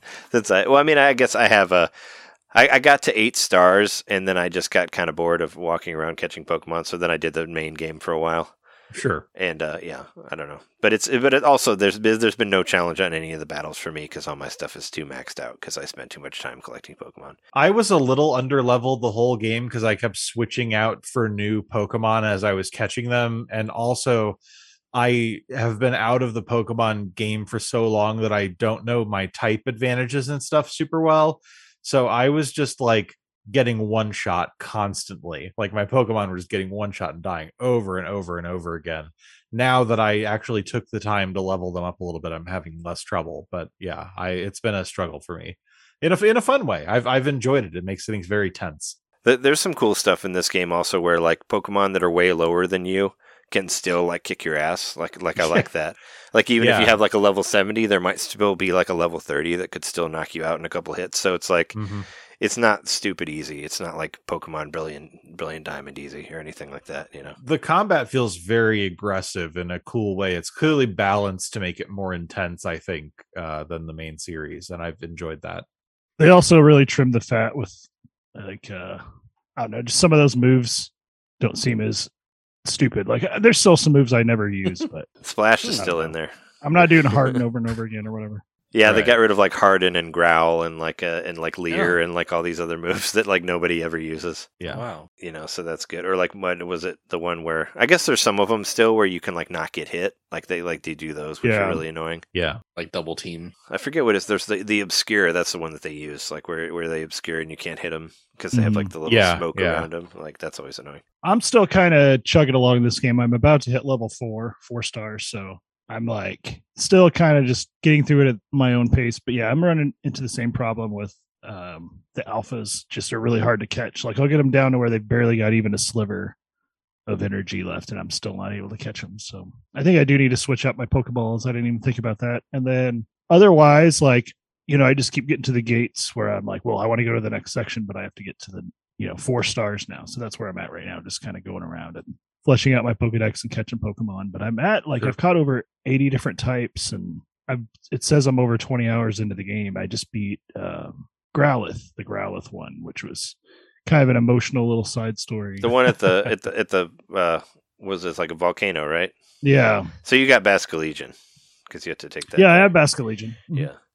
Because that was when I got Basculegion. That was when the game story like stopped for me because I'm like I can go to all these places and I just went to all the places that I couldn't go to. Well, I have been doing that. And found all these really cool stuff. Well, I do need to get to 4 to proceed to the next section anyway. But yeah, now I'm like, well, I can go over here, and I'm trying to catch some alphas because I want to flesh out my Pokedex a little better. And yeah, I'm doing the same thing where I'm switching out Pokemon quite frequently to try to figure out my team and all that. But yeah, I've got a couple of them. Driftloon, whatever he evolves into, I can't remember his, but oh yeah, the balloon ghost thing. That's been one of my favorite ones. And then I got whatever the one you had to get where they had to use the magic to make the item or whatever. Do you remember you had to go catch a Pokemon for a mission and bring it back to proceed? Oh right, it's another ghost type. I can't remember what that one was, but yeah, that's actually turned out to be a really good one that I've kept in my party. But otherwise, I don't even use my starter. Like my starter is just chilling in the pasture. Who'd you start with? Rowlet. Who right? Indeed. Yeah. Oh, I still have my. Is it a Rowlet? Did you start with a Rowlet? Yeah, I started with. Okay, yeah, nice. Same. I still have my Decidueye or whatever. I still bring that around all the time because I like it. Oh, we all have Decidueye. Yeah. I'll be starting with a Cyndaquil because I'm more coniferous type. Yeah, I'm always a fire starter guy when I play like a gen for the first time, and this kind of feels like a new gen, even though it's not. I just really liked Rowlet as the character, so I just went for Rowlet because I really enjoyed. Rowlet's a cutie. I really enjoyed Rowlet in Sun and Moon, but I never made it all the way through Sun, so I was like, let's give Rowlet another try on a game that I'll actually hopefully get all the way through. And also I have a little Rowlet stuffed animal, so I felt dedicated that Jess got for me. So sure. But Rowlet looks a lot different when they become whatever they are. Like they're only cute for so long, but you don't have to evolve them. That's what's great about this game. You could keep them cute Rowlet forever if you wanted to. Yeah, I actually picked Rowlet, not knowing the changes they'd made to Decidueye, and so I was like, yeah, I'll have a really cool Decidueye, and then it evolved. I was like, oh, this is not what I was expecting. What is this? And I was not thrilled, but Decidueye is useful and has cool moves, so it's still hanging around in my team. I mean, you're always going to need those Decidueye, those grass types. Of Rowlet, is that what I'm picking up on? Yeah. They look kind of like a Robin Hood owl type thing. Well, originally it did. Now it kind of looks like a Skull Kid from Ocarina of Time. Yeah, it really does. Wow. Yeah.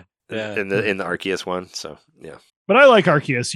I don't know if it's going to be a game I'm raving about in the future necessarily, because I'm also not like a huge Pokemon person. Like Shield was the first one I finished all the way through. But you played the shit out of that game, so that was I thought you might. I really liked Shield, and I think Shield had the added effect of I had a couple coworkers that were playing it, and we would bring our Switches to work and battle each other, and go out to the bar afterwards and set our Switches up in docked or not docked, like tabletop mode. And sure. Oh yeah, there's no for me. It just happened at a really good time to have the social experience with it. Whereas this doesn't really have as much of the social stuff. Well, really not any. Well, there's no. Yeah, I mean, you can trade, but there's no multiplayer, which I didn't bother me because I didn't really play multiplayer online. But it's a new approach to Pokemon, and at its core, it's still a Pokemon game. It doesn't stray too far from the actual RPG elements of it. They're still there. It has not, didn't completely change to an action game. So I think I can appreciate that a little bit more over time. Yeah. That it's these two distinct play styles that work well together. I am a big Pokemon guy, a super big Pokemon guy, and I actually haven't started Arceus yet. I'm going, like, I plan on playing it, but like it did release while I was still kind of like cooling, like I was still kind of recovering from kind of overheating myself on video games.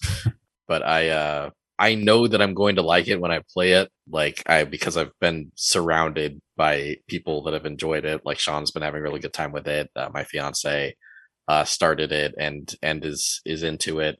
So yeah, hearing all this positivity about it, I am excited to boot that up in the near future. It's a lot of fun. I think a lot of people would be heaping more praise on it if it didn't have such a high standard to live up to. Even though you're right, Sean, that like all Pokemon games are janky. They always have been. But yeah. So with that sort of pedigree, like people are like, well, this is great, except right. There's gonna get that.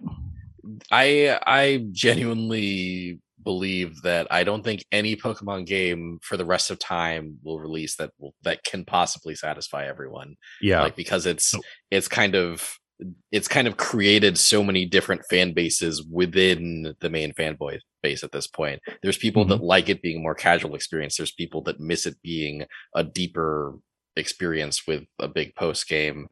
Like there's people like between and outside of that like spectrum, like just all over. It's like there's no definitive Pokemon experience anymore because it's appealed to so many different kinds of people over the years. right. And it's basically been a living, breathing being for the past, almost 30 years now. Yeah. Whenever you started gaming or whenever you found Pokemon, you're going to have whatever your life experiences are going to be, or your age, or all that different stuff is going to affect how you perceive the game when you're introduced to it. Yeah. Also, it has a really toxic fan base. Oh, it's very toxic. So I mean, I'm just saying it reminds me of the fucking. It reminds toxic. me of like the fucking Star Wars fan base, where like no matter what you do, nobody likes any of it. So it's like just. I remember shut seeing up. this. I remember seeing this tier list of fan bases like a long time ago, and like one of the brackets at the very bottom, like there were some brackets. There's stuff like intense, but it's understandable. Like, and the Earthbound fan base was in there, right? And then the last one was like gluttons who would not be satisfied by a gift directly from God, and Pokemon, Smash Bros, and a third one were in there, Right. Not Star Wars. I would put Star it was Wars in Nintendo there. fan bases specifically. Oh, specifically Nintendo. Oh, okay. Not Fire Emblem, right? Or Yeah. It might have been Fire Emblem. Yeah, it sounds about right. I figure the Fire Emblem people are pretty happy. They got so many Smash Brothers characters in those games, Maybe people are just pissed at swords in general. Yeah. I mean, maybe they're mad about Fire Emblem Warriors, whatever the fuck it was called, from the Direct that just happened, which I just realized was an actual new game. I thought it was just DLC, but it's a full new game. Warriors. Yeah, I'll be honest, that announcement did actually disappoint me a bit. Like, not so much that I'm gonna yell about it on the internet, but it disappointed me. Yeah, it was a weak opener. It was a weak It was opener. weak. Fake out. Yeah. I mean, I don't have time to play another Fire Emblem game, but still, I like the idea of it being a new Fire Emblem. That shit game. belonged in the middle of the presentation. Yeah. That's all I'm saying. Yeah, I agree. You know what? You're right. Yeah. Not everybody's a Fire Emblem fan, and not everybody's a Warriors fan.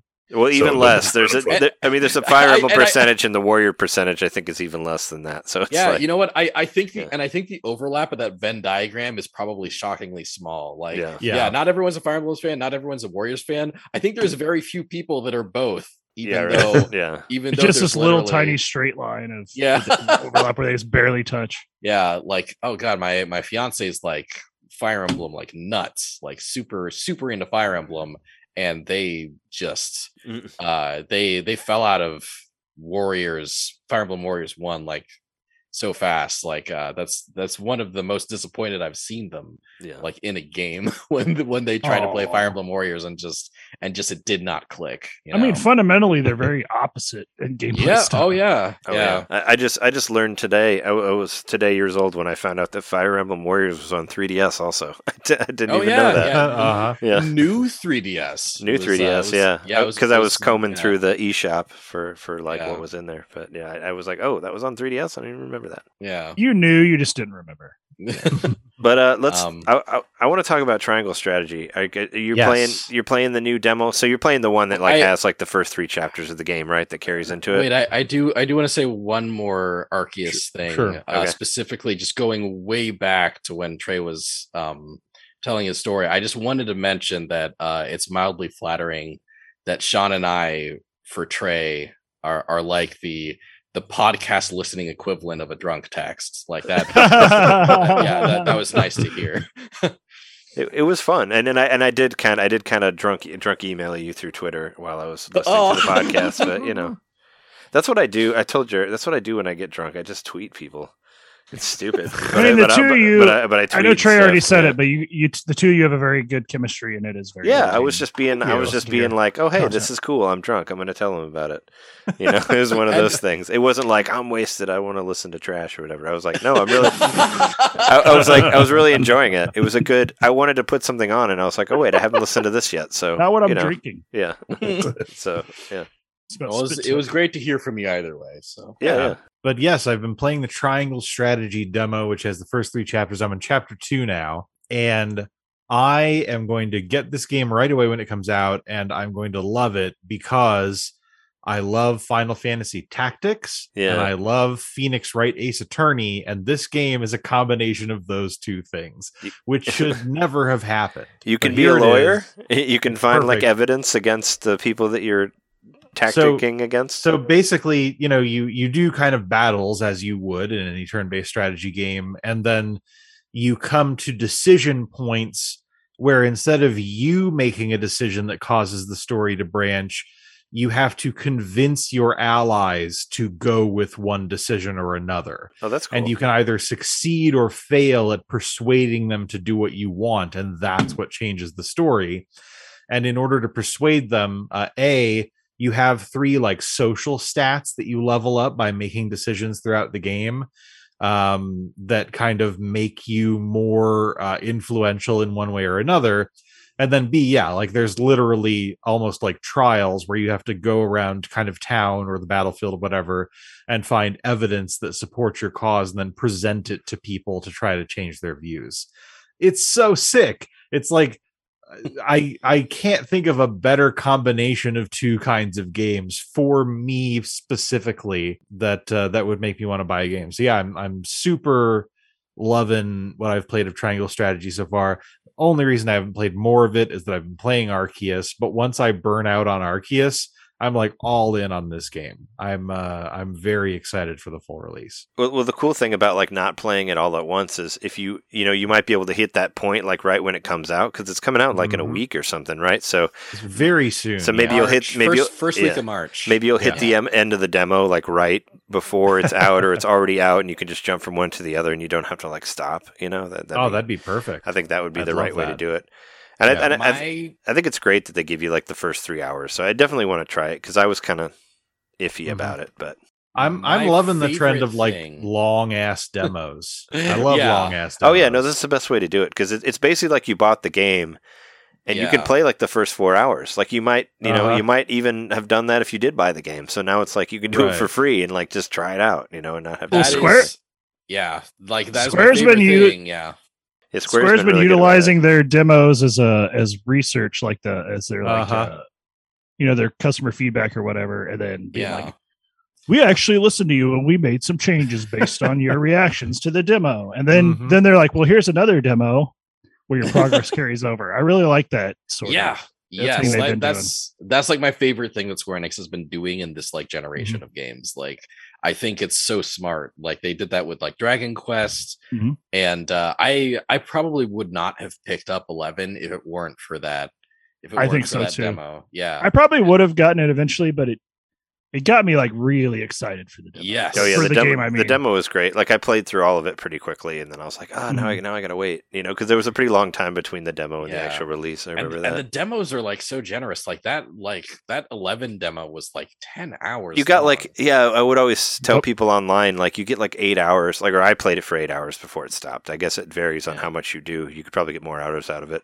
But I was always telling people who are like, what games do I get? I'm like, get the Dragon Quest demo, the Dragon Quest 11 demo, because you get like this huge chunk of the beginning of the game and you don't have to spend a thing, and if you don't like it, it was free. And just know about how great this game is. But yeah, they've done it with so many good games. Like I was saying earlier, like Valkyria Chronicles 4, they did the same thing with that, where they gave you like the first 3 hours for free and it carried over into the game.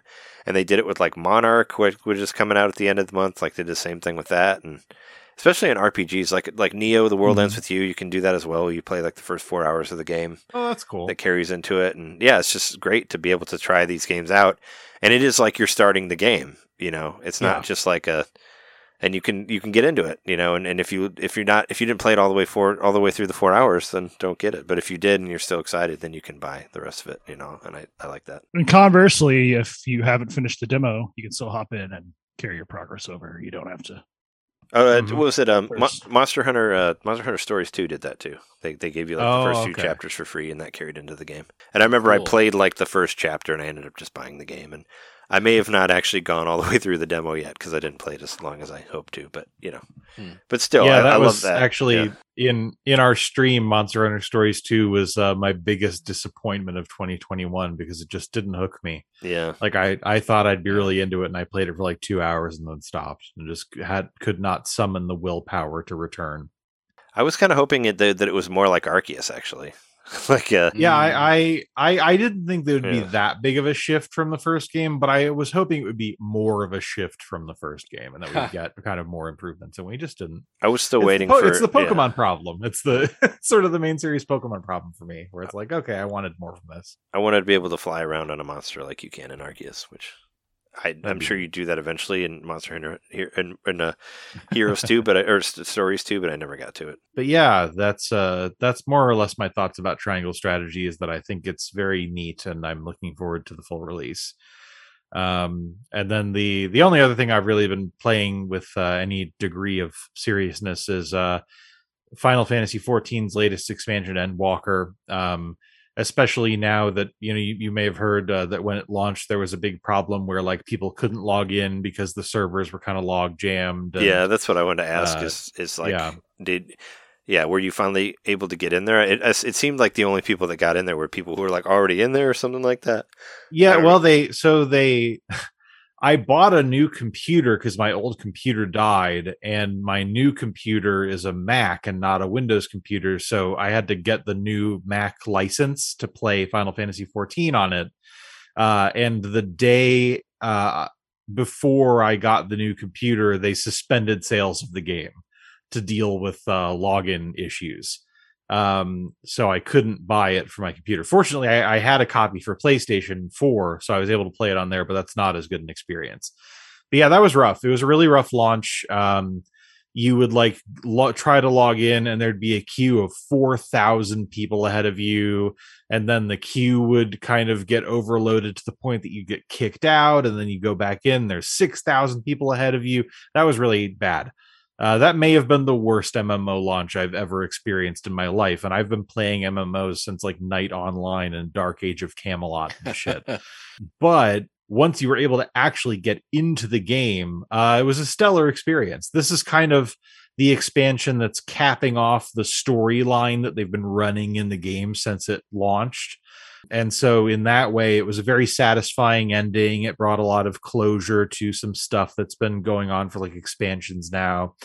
And of course, as is important for any MMO, the game's really fun to play. They added 2 new classes, Sage and Reaper. I'm a healer main, so I've been playing Sage a lot, which is a healing class, but they're very fun to play. They're very well designed. The new, dungeons and raids and things you can do are very fun.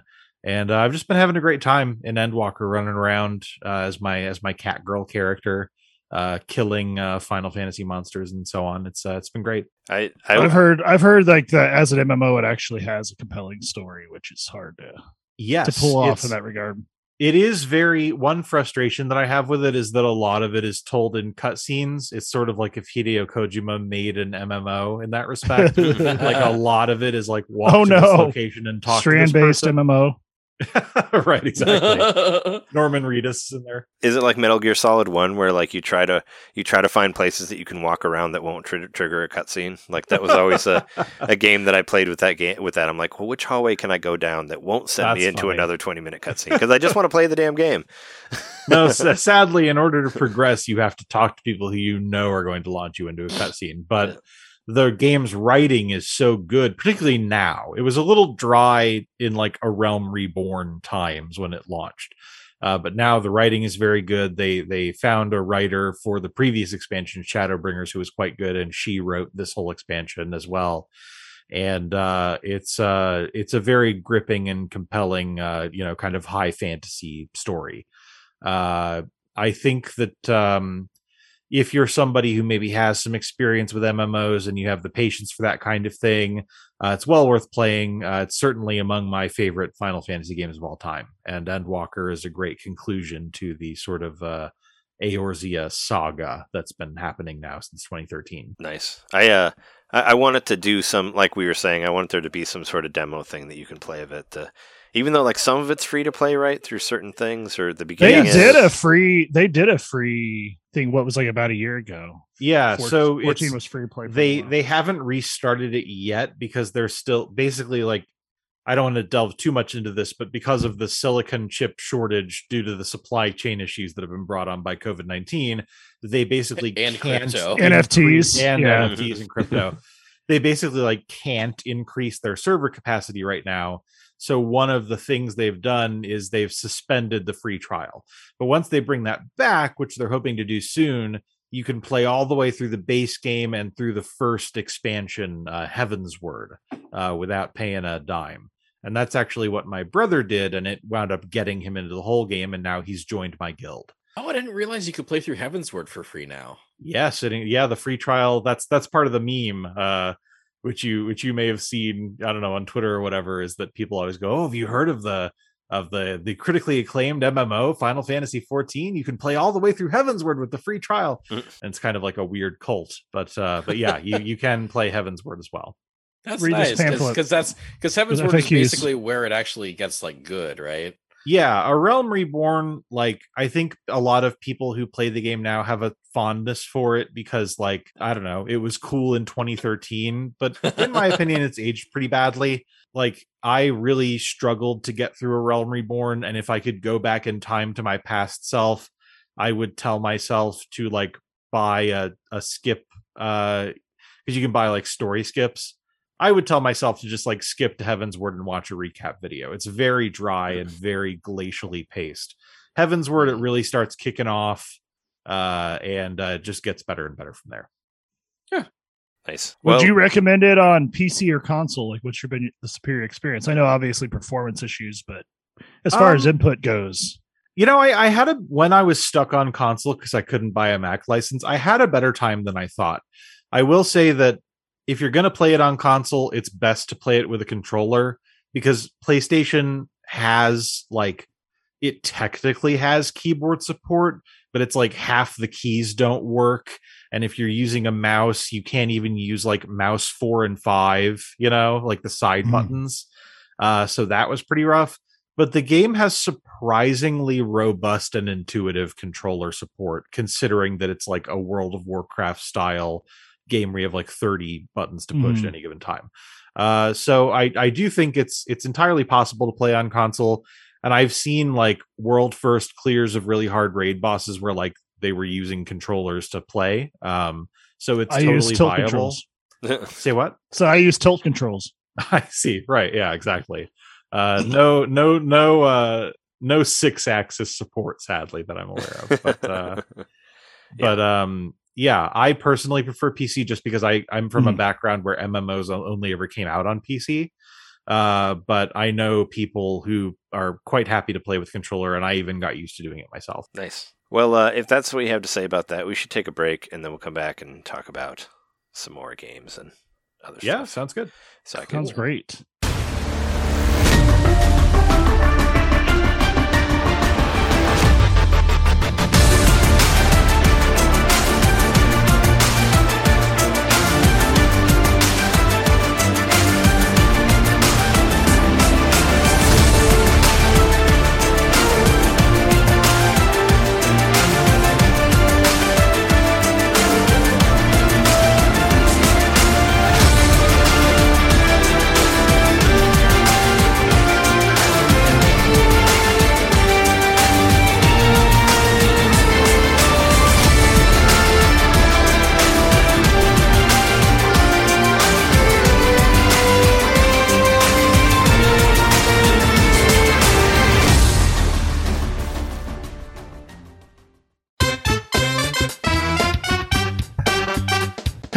Hey, you. It's me, Mario. Yeah, you.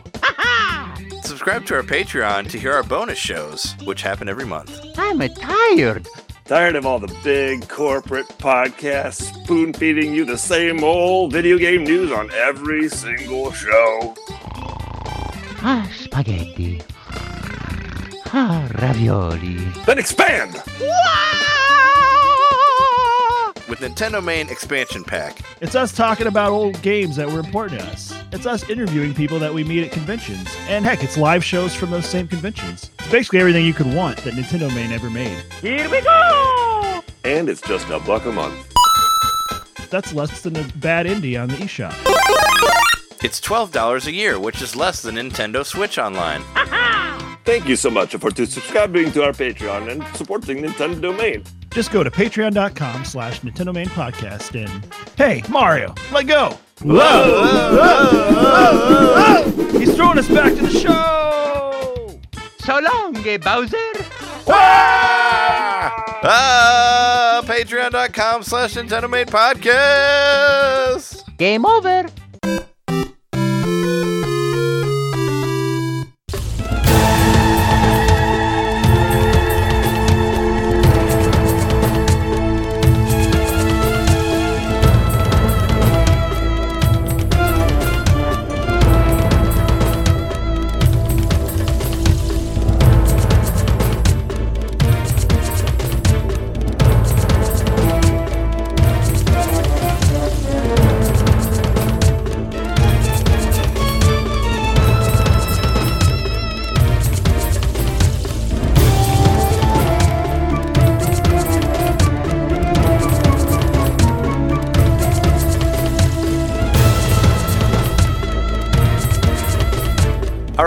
So we're back from the break, and this week I took a break from Pokemon Arceus, and I had a nice little 3 retro games that I was playing. I get taken advantage of a lot of times on this Nintendo eShop because they put out a lot of games that look fun and they end up not being fun. It's kind of like the same thing of what you guys were saying about fighting games. Like I kind of get get taken in on anything that looks like an old school, like pixel first-person shooter and stuff like that. So I ended up buying a lot of them that I end up not liking, and stuff like that. It'd be fun to have that opportunity of me to just play crappy first-person shooter games and stuff like that, and have people actually watch it. But this week I got like 3 different games, and they all were good. So I was like, it was nice. I was like, oh wow, this like rarely happens that I buy so many games and I actually like all of them. Nice. But to start off with, and this one actually surprised me like by how much I loved it. Like I wrote like fucking a paragraph on in here pretty much. But the game Retro Bowl, which is on the Nintendo eShop, and it was on sale. It was on sale for like $3.99, so it's like super fucking cheap. And it's it looks like a game that's like trying to like pull from the greats of like Tecmo Bowl and that type of thing. But it's much different than Tecmo Bowl actually. But I actually like football. I watched the Super Bowl. Like I was, excited about all that. I like the sport of football. So I've always wanted to. I didn't know how many of you had seen the Super Bowl, but I've always wanted to have a football game that I could actually play. And every time I tried to play any of the Madden games, they're like way too complicated for me. Like I don't know. There's like hundreds of plays, and you got to do all this extra shit, and I'm never good at it because it's way too complicated. And this game is great for somebody like me who wants to play a football game but doesn't want to play a Madden game. It's very sure. You don't even like play all of it. You only play like the offensive side of the games. Like you don't have to do the defense and all that. Okay. So mostly all you're really doing is like throwing the ball. Is like using your taking your quarterback into into the cut and all that and trying to find pocket, trying to take it into the pocket and find the people to throw to and all that is like a big part of it. Does it have audibles and all that, like where you can? You can audibly change the thing that you're doing once for each time. But yeah, you can change it up. But it's not like Madden where you're going through this huge playbook and you can like pick different things. It's basically they'll give you one thing and you can audibly change it another time. And they give you a certain amount of them. Like they're kind of like an item that you can use or whatever. So you can change it up as many times as you want. But yeah, it's mostly all about just watching where the players go to and if they're empty, if they're open and all that stuff. And you just use the left stick just to kind of like, there's a little like arch thing, that you just kind of aim at your player and you want them to come and catch it and all that. And it's fun. It's incredibly addictive. You just, you start off as like a rookie coach and they give you like a shitty team, I'm managing I'm coaching the Jacksonville Jaguars, like that's who they gave me. And they had their season was what, like 14 losses and 1 win and I get to pay I get to coach their very last game. So I got them their other win. So I got them their second win of their whole season. This is kind of random, but the guy that owns that team actually lives in Champaign. Oh, Well, wait, IRL. but the guy who owns the Jacksonville Jaguars, I thought was Tony Khan, the same guy who owns AEW. Maybe he sold it since the last time, but yeah, at some point, the guy who owned it would come into my restaurant. Oh, okay. Because I thought that was Tony Khan. Like I thought he owned owned a Florida football team as well. Maybe he's co-owner. That's possible. Yeah, no, you're right. He's the co-owner of the Jacksonville Jaguars. So if you see that guy in your fucking restaurant again, tell him that you want to meet Tony Khan and that you want him to be on Nintendo Main, because I would love to talk to that guy. I mean, I'm sure Tony Khan is like insanely busy because he has like the most popular wrestling federation right now. But I was like, do you got to ask him, dude? Do you know Tony Khan?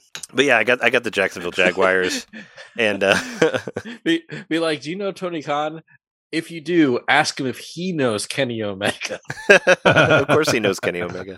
And then ask if he knows Xavier Woods.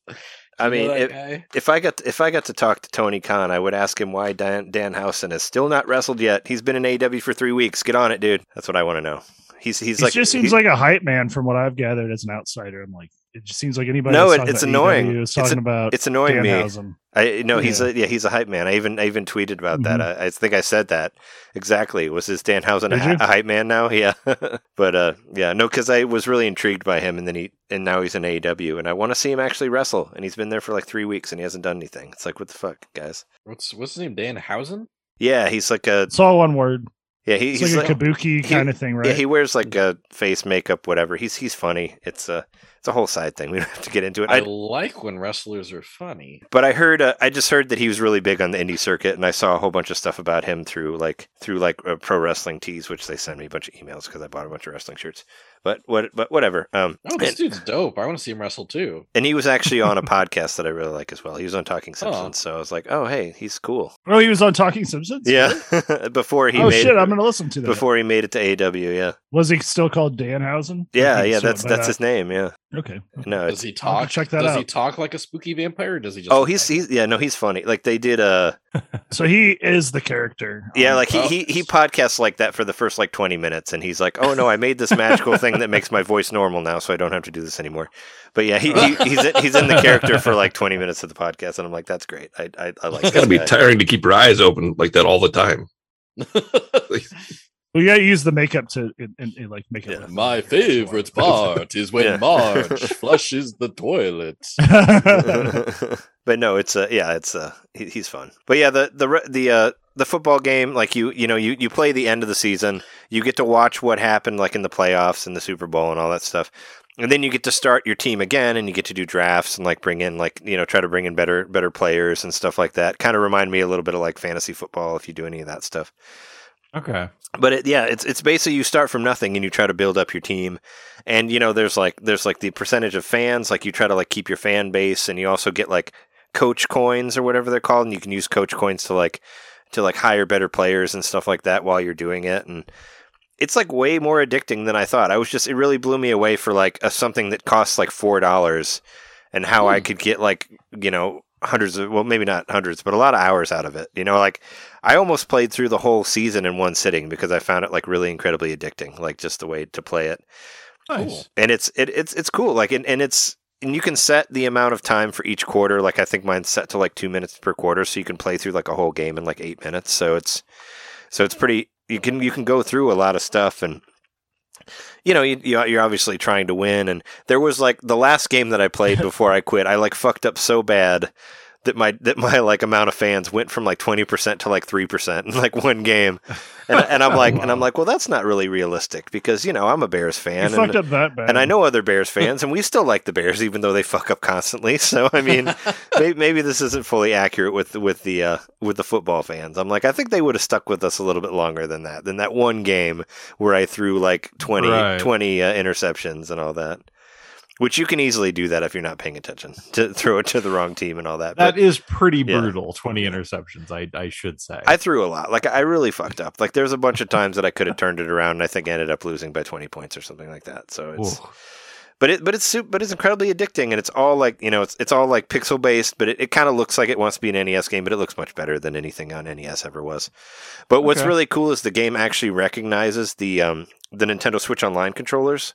So if you play the game with the NES controller or the Super Nintendo controller, it actually recognizes those as usable controllers. So that's neat. That's a neat extra thing that's on there. That is very cool. Has that happened in any other game, or is this the first time? I think other than the online, it's like other than Nintendo games, I don't know. So I mean, that was really, and this is something that I read because I read a review of it, and I was like, oh, that's this cool really because I don't don't have them. Controls, yeah, or I use tilt controls game. I'm surprised that when those controllers came out, that there weren't like a slew of those older style retro style games that get updated to use them. And they were like, we use that now, which they did with Mario 3D All Stars with the 64 controller, but that's first party. Yeah. Yeah, no, I was surprised. They also like retroactively made it so you could control Sunshine with the GameCube controller. I think, right? They did. Initially wasn't a thing, but then it was a thing later. Yeah. Well, everybody threw a fit because number one, they didn't have inverted aiming, which I was one of the people who threw a fit about that. Yep. I was totally so mad that there was no inverted aiming. That was sloppy. And also the GameCube thing. I didn't care that much about the GameCube controller, but the inverted aiming really pissed me off because that should always be an option. Like especially for somebody who like played the original game and then you're not letting you play the original game the way it was. That's just not fair. Yeah. Like I mean, even if you did it, like you did more to fuck everybody over. If you would have just brought the game as is and just put it on the Switch, then it wouldn't have had the fucked up aiming. Because like why? I just didn't like why change it to screw over the people that originally. I just felt like it was like a knife in the back for me. Because you're the ones that'll buy it. But I mean, but I leave it the way it was. Like, don't change the control. Like, no, I agree. Yeah. Like, why change it when you could have just ported it directly in? Yeah, or if you're going to change it, give us the option to put it back. Like, I was most excited about Super Mario Sunshine, but I was so mad that it was flipped from what it originally was. Like, that's not fair. Like, I don't know. Yeah. Yeah, right. So. I wasn't even that mad about the lack of the GameCube controller support. I was mad at what that lack of the GameCube controller support represented, which was their overall lack of care of the whole package, just slapping it on the disc like that. Like, you got the controller on the system, you didn't bother to put two and two together and make it work. Yeah. So I just wish they would have been less lazy about, or they would have been more lazy about it and didn't put the flipped aiming in it, just put it the way it was, because then I could have at least played the damn game. Sure. Like, come on, guys. But no, an update gave you the option, though, right? Like, yeah, eventually it did. Yeah. But I want to play it. Took a few weeks. Yeah. I want to play it on the day, and I was really mad that it wasn't working. Like, that's fair. But Retro Bowl is awesome. Like I said, for anybody who wants to play football, who doesn't want to play a Madden game, and there's like 3 football games on the Switch, so there's not a whole lot to play here. There's like the arcade ones that are on there. It's like Mutant League. And there's a Mutant League and this. Like, there's no like Madden or anything like that. So there's Tecmo on the NES. Yeah, there's Tecmo on the NES. There's a Tecmo arcade version as well that you can get, but as far as like football games, I think this is the best football game on there. And I played it before the Super Bowl, like in anticipation to watching the Super Bowl.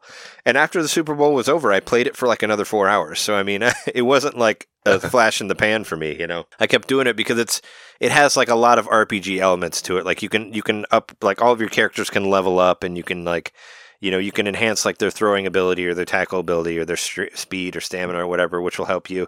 And if you get the right player, you can, like, I got this one guy, was it Taylor Vildor, I think is his name. I don't know if he's a real player or not, but he's like fucking insane. Like, he's like way faster than everybody. I've ran like almost the whole field with him. So as long as I throw it to him, he can get it all the way in and all that. And I don't know. It's like I said, it's a great thing for something like me. It's a person like me who likes football but doesn't want it to be like incredibly like realistic.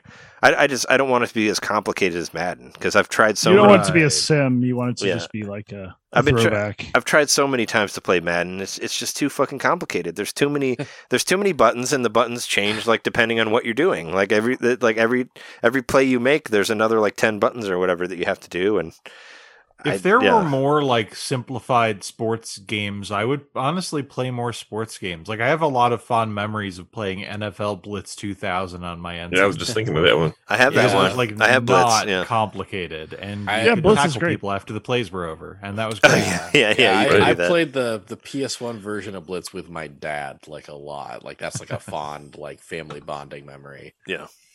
I mean, for anybody who likes like arcade like sports games, I definitely say check it out. And like I said, it's like dirt cheap. It's like only a few dollars. So if you don't like it, it's not that much, you know.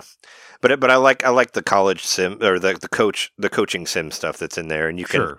And there's like little fun things that'll be like, oh, hey, one of your players didn't show up for a meeting they were supposed to be at. Like, do you find them? Do you not find them? There's different meters that'll go up depending on what you do.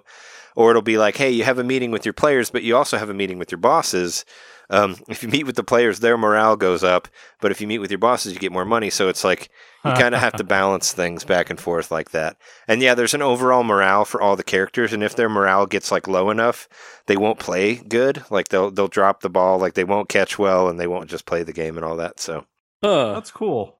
So what about the lack of defense? Like being able to control defense. So is that that's the RPG element where you're leveling up your I mean, you don't control the kind of on their own. You don't control the defense, but the level of the defense players that you have will affect how well they'll play.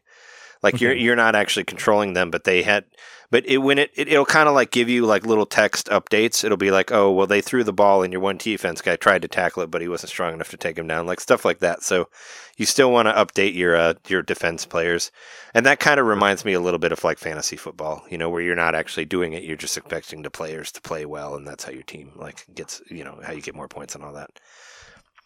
So I thought that was kind of weird because I was like, why can't I do defense? But yeah, it's like you want to upgrade your defense players to where they will like overturn the ball while you're not playing, and that's I'll have to check this game out. That's all like stat based stuff. Interesting. Like I said, it's dirt cheap. They're changing up that classic formula, but it still intuitively plays like Tecmo Bowl or something. It kind of sounds like. I think it plays better than Tecmo Bowl. Well, you know what I mean, though. Like it'll be familiar for that reason. Yeah, Tecmo Bowl, you would like hit a button to. I feel like it's clearer, I guess. Like I like Tecmo Bowl, but there were still times where I'm like, I'm not sure what A and B does at different times, and it's like, am I actually tackling that guy? Like this one, you actually know, you know, the buttons do what they're supposed to do, and you can have it stay on the screen where it will tell you what the button does, like when you're doing a thing. So that really helps me, where it's like, oh, okay, so if I want to dive, I hit this button. Or, you know, you can juke by hitting like B or A, but you can also do it with the right stick, like if you point like down or right or whatever. Right. And that works really well for me. And I guess it was a mobile game before it came to Switch. And I really admire that they released it for like only a few dollars instead of being like, oh, let's put it on Switch for $25, even though it's a free mobile game, which so many people do. So, yes. I mean, I salute them for that, for not doing the Switch tax, as we call it, you know, where it's like, oh, hey, let's try to make a bunch of money off this, even though it's free on other things. Yeah, that's great if you want to play football and stuff like that. Nice. Cool. And it was kind of funny because it at the beginning it asks you what your favorite team is, and it'll ask you if you want to start with your favorite team. And I was like, well, the Bears, and then I'll start with the Bears. And they're like, well, you know, maybe you should start with somebody like that's bad. And I'm like, wait, but the Bears are bad. Maybe I should have started with them. I don't know. I was like, they've sucked for years. But no, it's fun for anybody who's like kind of like a, you know, like you like watching football, but you don't watch all the games. That's kind of where I'm at. Like I like the way the sport.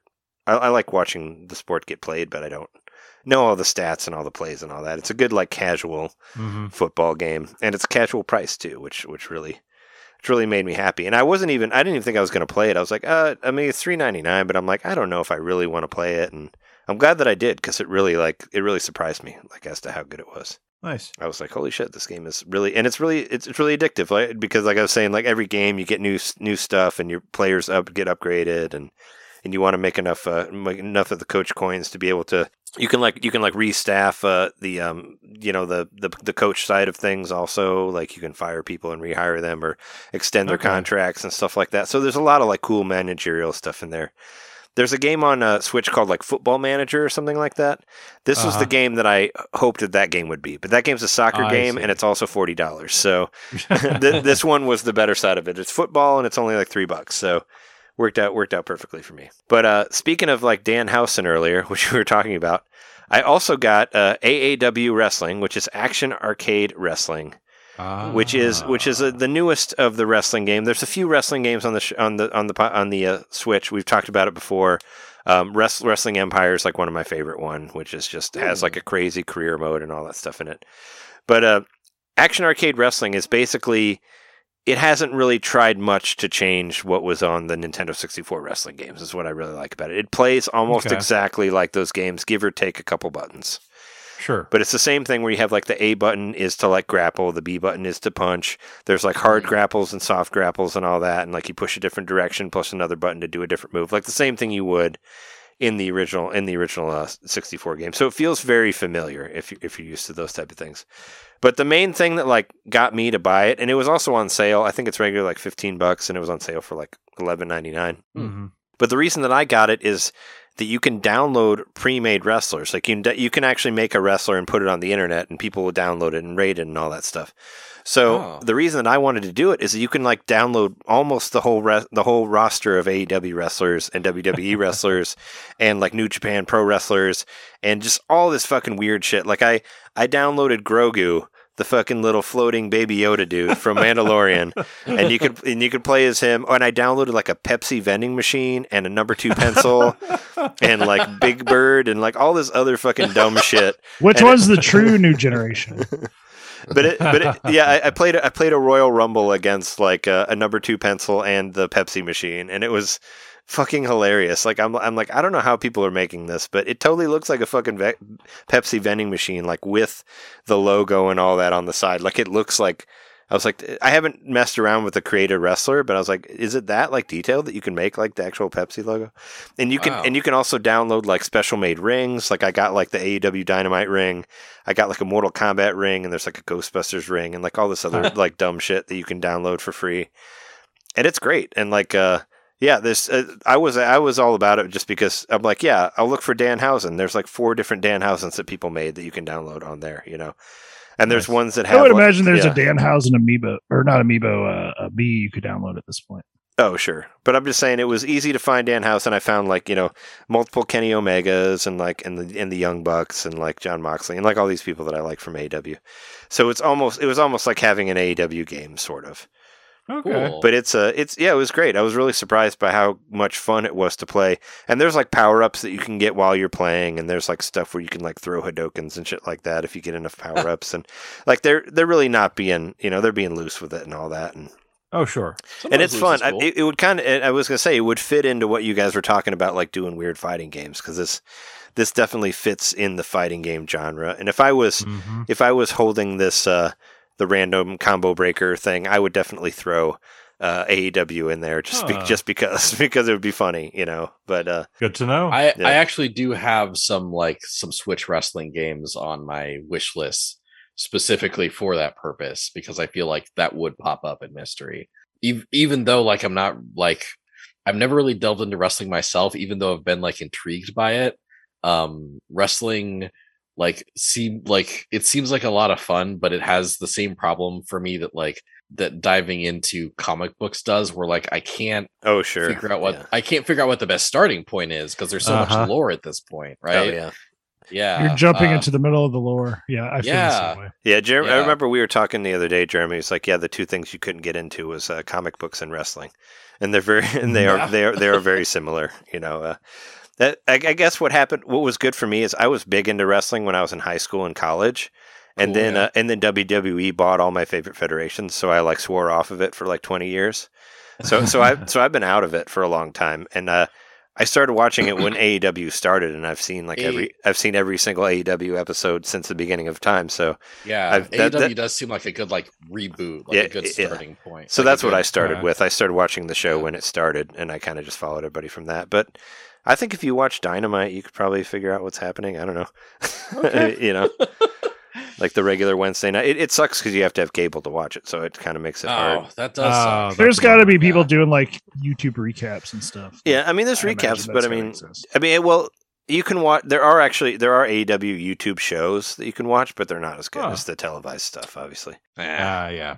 You can watch Elevation or Dark, which are both YouTube shows that are like around an hour long, and I watch them sometimes, but they're mostly like new wrestlers that aren't, you know, that are just kind of that mostly lose and they go up against bigger characters. They'll maybe have like one good match per show, but you know, it's funny that HBO Max or something hasn't like snatched up the rights to like AEW VODs or whatever. Well, I think they actually own AEW, like HBO Max does or Warner Brothers does. Like, so yeah, it's weird that they haven't, because WWE is in Peacock, like they own them. Huh. So okay. So you can watch there was a minute where they had all the WrestleManias for free on Peacock, and I actually watched some of the old ones, like from the. I watched, that was also yeah. how I watched the Super Bowl. I used my free trial of Peacock. Oh, so you got, because we tried to watch it because I was having a hard time watching it on Sling, and it said that I had to be premium to watch it on Peacock, and I thought that was some sort of conspiracy theory where like you couldn't, because we couldn't even get it through the digital antenna and all that, and I was like, that's fucking Peacock, like just screwing us over to where we have to pay money to watch the game. Oh, so do you have a subscription to Peacock? I do, but not premium. It said I had to have premium to watch the Super Bowl. Yeah, NBC had the rights to the Super Bowl, so yeah, that's of course they were going to do that. Yeah, so whatever. But yeah. I only watched I started like midway through second quarter, so I didn't watch the whole thing, but we mainly started watching it to see the halftime show, and then the halftime show was awesome. I got caught up in the drama of the right in the third quarter, things got spicy. And... Well, I mean, it's like if you watched all the playoffs coming up to the Super Bowl, like all of the teams were really good. That were like all those playoff games were really great. Like as far as like football goes, like good football, it was really like, back to back and like overtime on some of them, and it was like super close, and it was just really good. Like if you appreciate the sport, like it was really fun to watch. So I was really excited to see those teams play. It's a shame that LA won, but whatever. I just watched the Super Bowl. Yeah, but I wanted the Bengals to win as well. Yeah, but it was enjoyable, because it was more of a fairy tale kind of thing. I almost texted you about the halftime show, Jeremy, but I wasn't sure if you were watching it. I watched it. I was going to be like, dude, Eminem is on the halftime show because we used to listen to Eminem. I watched it. We made French toast and watched the halftime show. That was the that day. I loved the halftime show. I thought it was the first halftime show I think I've been excited for since Prince did the halftime show when the Bears were in the Super Bowl against the Colts. When it was raining. Yeah, that was great. Yeah, that was a sad day too. But I watched the most recent halftime show on YouTube after the Super Bowl, and I really enjoyed it. It was they really seemed like they were sort of playing to my or our generation by having 50 Cent, Eminem. Well, I think the whole thing was playing to our generation. Like Jess was just saying that earlier, like the commercials as well. Like I was saying, like fucking Austin Powers and like The Sopranos and like Scrubs and like all these other like reunions. It was like elder millennials. Cable guy. Cable guy also. The cable guy. Yeah. It was like nearly Generation X, but it was like on the verge of like elder millennial. What was the Scrubs commercial for?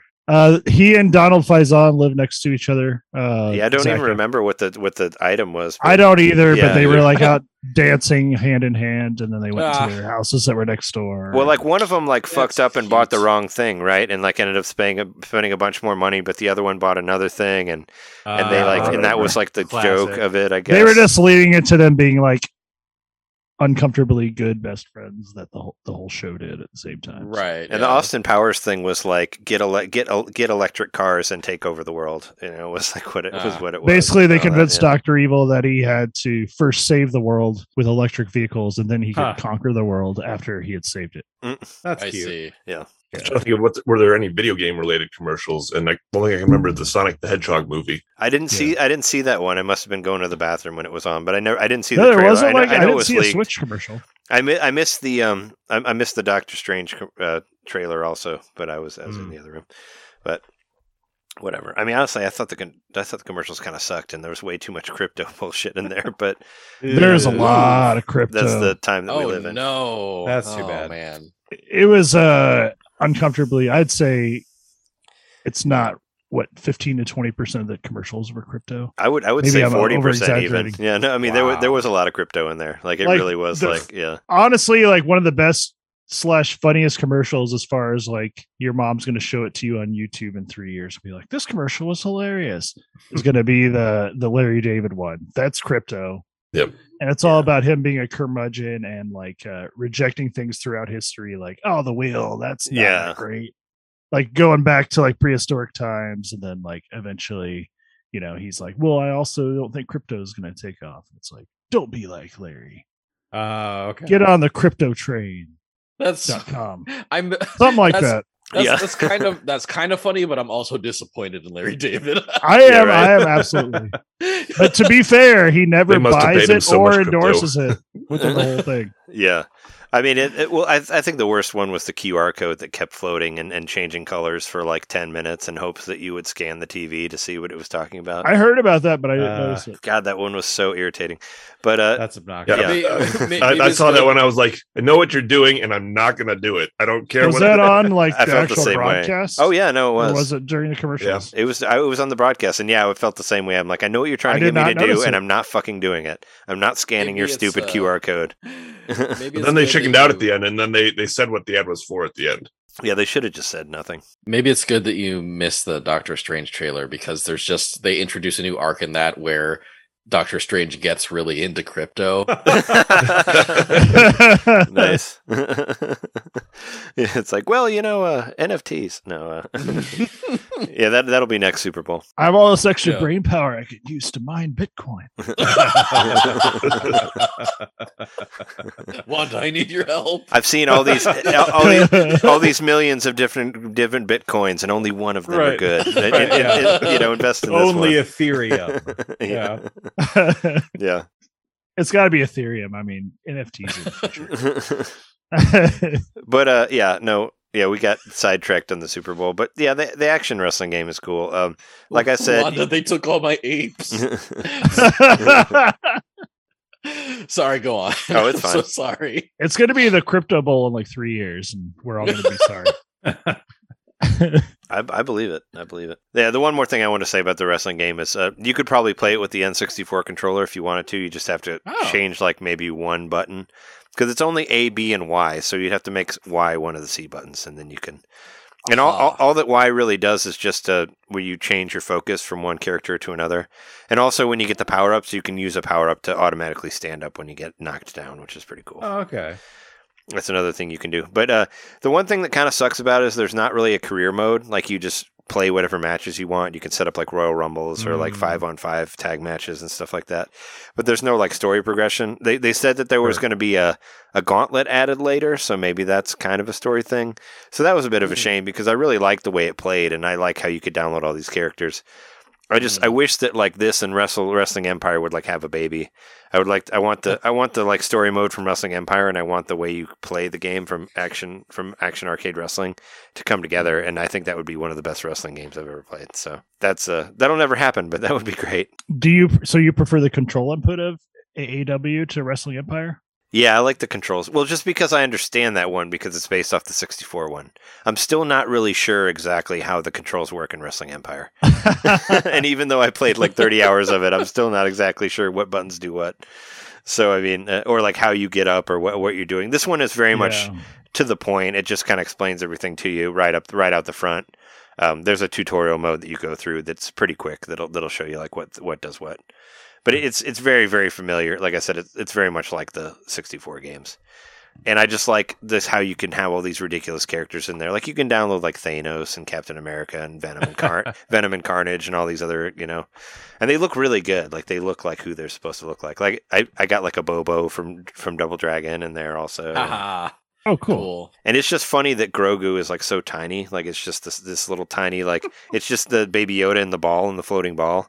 And and somehow fantastic. You do moves with that, and yeah, I really got a kick out of it. Just and I guess it's been out for other systems, so some of these characters were made like going as far back as into like 2019, but it's like cross system download or whatever. You can download any character that anybody's ever uploaded to the internet. So there's a shit ton of them to pick from, is what I'm saying. So and you can still download them on like the Switch version of the game. Yeah, no, I'm saying that's the version I've been playing is the Switch version, and I downloaded. Yeah, that's cool. They give you like a limit. You get a limit of downloading 120 wrestlers per day, which is like that's so many. All right, yeah. So I think that's only 5 an hour. I downloaded like 30, like on the front, like on the second, like first or second day that I had the game. So I downloaded 30 at once, but I'm not going to download 120 in one day. Like that's so many. But I think that's funny that it has like that you can only do 120. Like if you try to do more than that, you can't do it. But I did have a couple problems with it. It did actually, it like the game crashed twice when I tried to download Cinder from Killer Instinct, so I couldn't get that character in there Maybe because he was all on fire. I really wanted him. I tried it twice and it died both times. Same with when I was trying to download Big Bird. It crashed on that as well. So I don't know. Probably more assets. Yeah. It's actually really cool that functionality is still available on the Switch. I feel like there's a lot of fighting games that have downloadable custom characters on like the Steam version, and then they remove that functionality for the Switch version of the game. Rivals of Aether actually does that. They have a really robust Steam Workshop support, but none of that is on the Switch for obvious reasons. Right. They actually. Well, I was just saying in the older Nintendo days, a lot of that happened as well. Like I remember, what was it, Mortal Kombat Armageddon, which I played on PlayStation 2. If you hooked your PS2 up to the internet, because you had to put an Ethernet cable in there and all that, you could connect to the internet and you could play made characters that people made like online. You could make it only just custom characters, and that was really fun. But of course, when Mortal Kombat Armageddon came to Wii, they removed that thing. You couldn't play online anymore, so you couldn't play any of the homemade. So a lot of times they have done that where they took out the fun stuff. Like Time Splitters was like some of my favorite games, but they never had online for the GameCube because they took that out when they ported it to them. So it's like, well, think of Dreams, which was was that last year or the year before? It was a big hit on. I think that was 2019. Yeah, the PS5 or the PS4. It was 2020. No, Dreams. It was early 2020. Dreams was 2020 because it was on my like best songs of 2020 WRT radio that I did. But that game, like at first, kind of seemed like, oh, this is like finally the console version of like all the cool stuff you could get through PC mods and stuff. Like you could finally just get a custom built Mario game from the ground up for the PlayStation, and there was a lot of that. They were all proof of concept. Nobody had time to really make a good thing before. Somehow Nintendo got in there and convinced Sony to take a lot of those games down, which the Nintendo, the ones that look like Nintendo games. Yeah. Sounds like Nintendo. Which is sad because like it was entirely user generated. So but remember somebody made Mario Maker in Dreams. That was amazing. They probably did. That does sound amazing. They did, and it was obviously once again a proof of concept. But they made it to where you open the game and then you were creating levels with. One of the only things I've seen in Dreams is like a game somebody made where you're like SpongeBob, right? And you're like bound and you're like jumping on platforms in Bikini Bottom, and then you get to the top of the hill, and like SpongeBob looks down the other side of the hill, and then the camera changes and he's just looking down into a top-down view of the church from Undertale, and then the camera pans back to SpongeBob and Sans appears next to him and just pushes him down into the church. Wow! And then Megalovania starts playing, and that's nice. That's incredible. The Pope shows up. Wow. Dream seems really cool. That's all I've got to say. I was gonna say, didn't they want to shut that stuff down on Dreams so they could, because of that, the game that, what was it that you got, Jeremy? I forgot what it was called already, but the one where you could, there was like kind of like the Labo graphics, but you could make the game. Oh, Game Builder Garage. Game Builder Garage, yeah. Maybe they're shutting it down because that was going to come, which I guess there were some interesting stuff on there, but whatever. That's true. I didn't ever think about that. I missed the Game Builder Garage boat. I wanted that, and then I never ended up grabbing it. It's cheap. Yeah, I thought about it. Well, Jeremy bounced off of it pretty quickly, and I didn't like how hard it was to search for stuff. I mean, you can like tag people and follow them later, but there's not a hub. There's not like a search hub where you can just like find stuff. And I mean, at this point, I've bought a lot of game creation suites that I've not really done well with. I mean, I've built some stuff in Minecraft in my day. That was cool. I've done a couple Mario Maker levels, but yeah, I literally have like software where I can make an NES game, and I've never even tried to use it. Trey also has that software. But that's kind of how it was with AEW. It's like there's the ability to make wrestlers, but there's so many made already that I'm like, well, but there are a couple that are missing. There is a favorite of mine from AEW that's not in there, so I thought about making her because I was really sad that Nyla Rose wasn't in there. But yeah, that sounds familiar. Yeah, that's AAW. I think it's cool. It's only a couple bucks, but if you want to play something where you can download everything in there, it's good. And you can actually create your own federation, so you can kind of like categorize your characters and sort of like organize them in that way. So when you're trying to pick them, you'd be like, oh, here's all the AEW ones, here's all the Marvel ones, or here's all the WWEs or whatever, like, so you can do that, and you can design belts too as well, and your own rings, and was a lot of stuff. I just wish there was a career mode on there.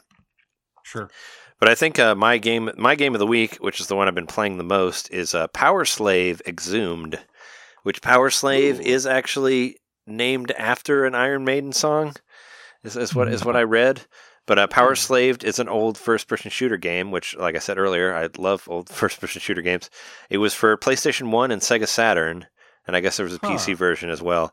And I'd never heard about it before, but it's done by Night Dive Studios, which they do incredible work. They're the same ones that like redid Turok 1 and 2. They did Shadow Man as well.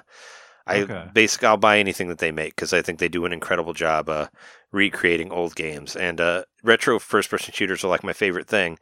And Power Slave Exhumed actually really surprised me because it's actually kind of like Metroid Prime before Metroid Prime, because it's a first-person shooter Metroidvania game, which is really weird. Like, I did not expect that. Wow. And I was afraid that I might bounce off of it because most of the retro first-person shooter stuff that I'm into is like the kill everything games, as Jeremy would call it. But those are the ones where I like, where you just go through the level, you kill all the guys, you go to the next level, you kill all the guys, you go to the next level. Like the basic Doom, Quake, Duke Nukem style like stuff. Sure. But this game it's a Metroidvania, and you have to backtrack in it. But there's a map mode where you can kind of like pick where you're going to go, so you don't not everything's connected, so it's much easier to go from one thing to another. And like everything is pixel based. Like all the characters are not polygonal; they're all pixels. So as you move, they turn with you and all that stuff. And yeah, it's cool. Like you'll go and you'll find a new ability. Like you'll get like a higher jump, and then you can jump to stuff that you couldn't get to before. And there's like a base area that's called Karnak that you keep going back to, and you'll find different exits that'll take you to different places. And it's really cool. I've been playing the shit out of it, and I'm going to play through this game all the way because I have really been enjoying it. Oh, cool! And it's like in an Egyptian setting. And it feels like, if you watch the intro of it, it kind of feels like an 80s movie where they're like, we got like the best fighters to go into these like ancient Egyptian tombs and fight like the spirits of whatever. And, there's like mummies that you kill. And there's these like naked cat ladies that are fucking terrifying that will destroy you if you don't kill them quick enough. Like seriously, they will destroy your health bar. But you can get like, E-tanks like you would in Metroid, like, and build up your life so you're stronger. And you get, I guess you eventually get the ability to fly, and like, I got the ability to like walk on lava, so I can go and see different things that I wasn't able to do. And it's kind of that sort of thing where you like build up your powers as you go. And yeah, you can return to any level whenever you want. There's one boss level that after you beat the boss never shows up again. So you can go back there and get your like health refilled all the way and get all your weapons refilled all the way as well. So that's one I kind of like jump into and just go through and get out of that whenever I'm going to the next thing. So that's pretty cool. Sure. But nice. Yeah, it looks really nice. Like it's, they updated all the sprites look really nice. Like they do like they did the same thing with Shadow Man where like whenever they fire a projectile, there's like the light around it where it lights up the hallway as it like comes through and all that stuff. Oh, neat. Yeah. And you kill a lot of spiders and wasps and stuff like that. There's little characters that are really annoying at the beginning, but there's a good variety of different enemies in there that you fight, and like I said, it kind of feels like Metroid Prime almost, like way before, where it's like all about exploration and all that stuff, and finding the next power up and getting to the next thing and all that stuff. And there's like secret items, like which is kind of similar to Turok, I guess, where if you get all of your you get enough stuff to build a computer to actually be able to contact somebody, I guess there's a different ending. Like if you do that, so that's what I'm trying to do, is like try to put together a transmitter, like different transmitter parts to call somebody, and you get a different thing because of that. But it's like $19.99. Maybe that's a little bit more for what you expect, but I mean, I'm paying it because I know that Night Dive put a lot of extra effort into the game because of that, and I have no problem buying it.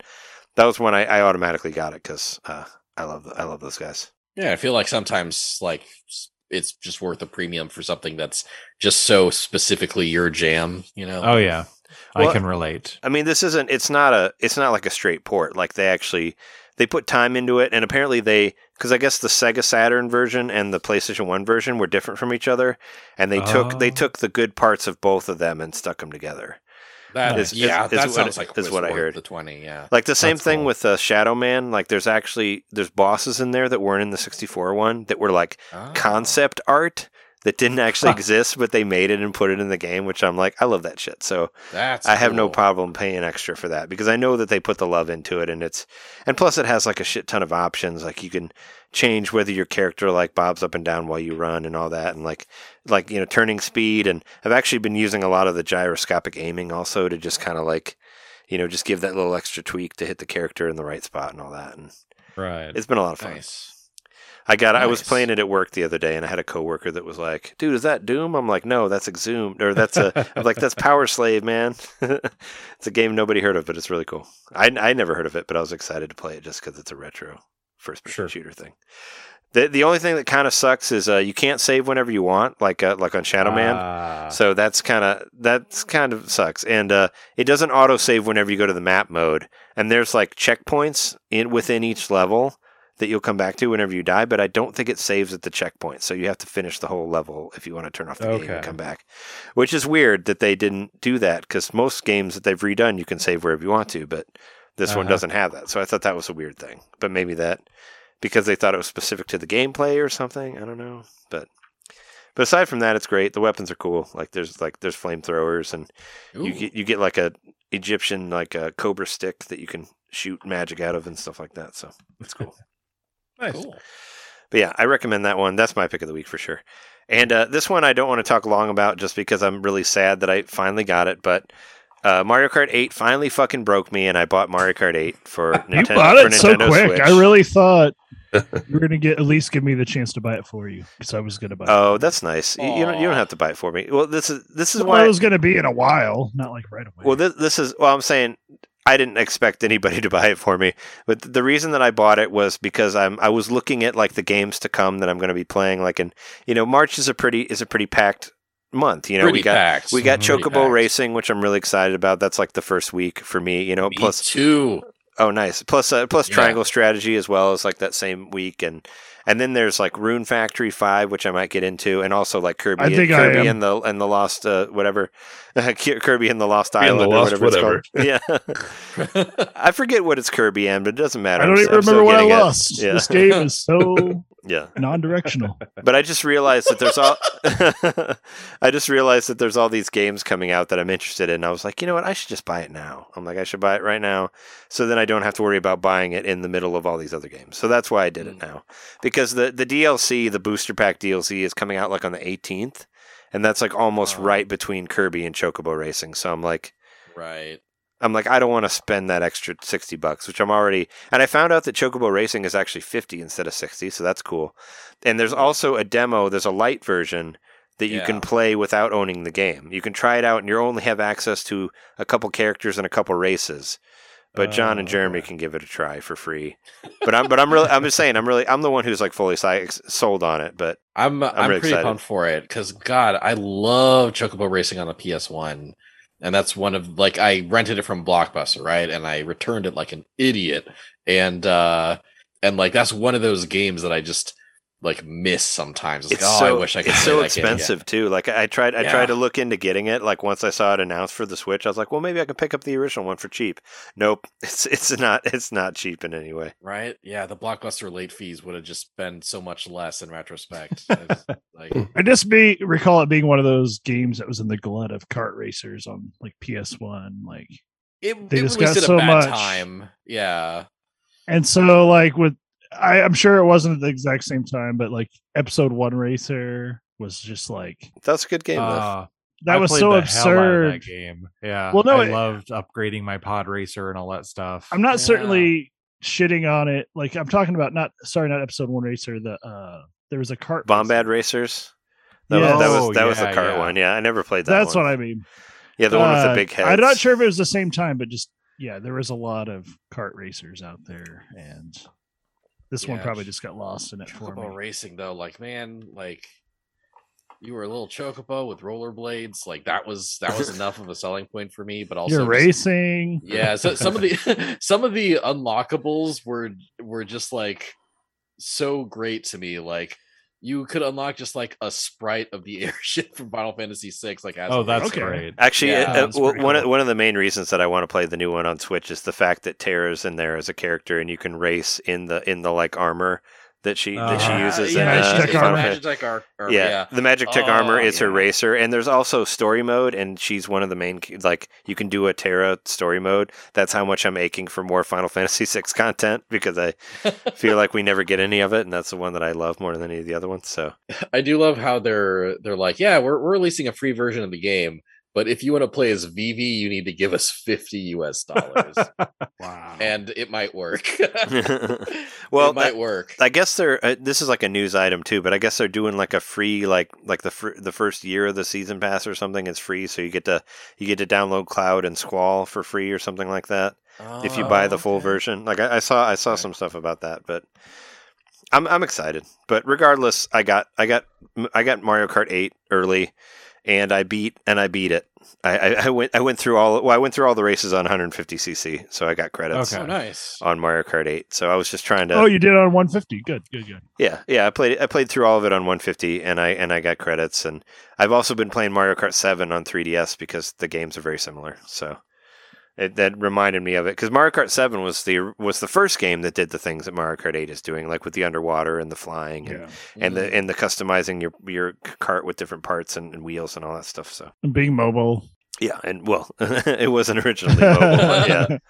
But it kind of was. But Mario Kart 8 finally destroyed me. So I just was like, I get it now, because there's not really any big games coming out right now. And the next one I'm going to spend like full price on, it's going to be Chocobo. So honestly, if not for Bowser's Fury, I was going to buy you Mario Kart 8 for Christmas, and I almost kind of wish I had, because then you had it. But I liked Bowser's Fury. That was fun too. I played it on the plane on my way to getting COVID. It was great. on my way there and back of getting COVID. Hey, that DLC was free. Yeah. That was downloaded wirelessly. It was great. But that's my stuff. I know we're kind of long in here, but we can make it through, right? I can get through it pretty quick here, because we've talked about a lot of what I played. Okay. I played a little bit of Stardew this week.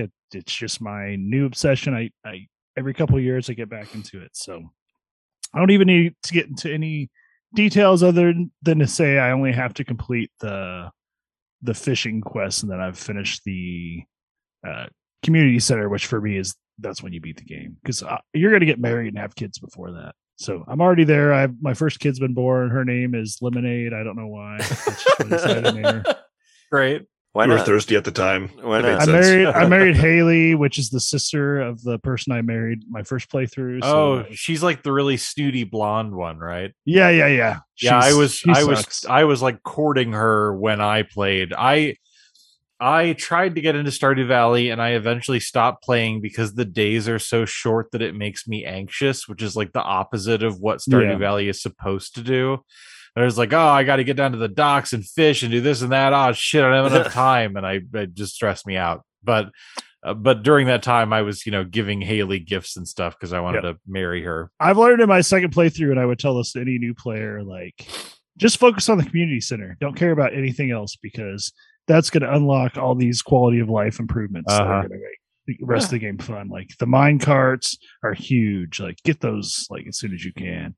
And get the greenhouse. Like, the greenhouse is great, because winter isn't a total waste if you have the greenhouse, So winter isn't a total waste.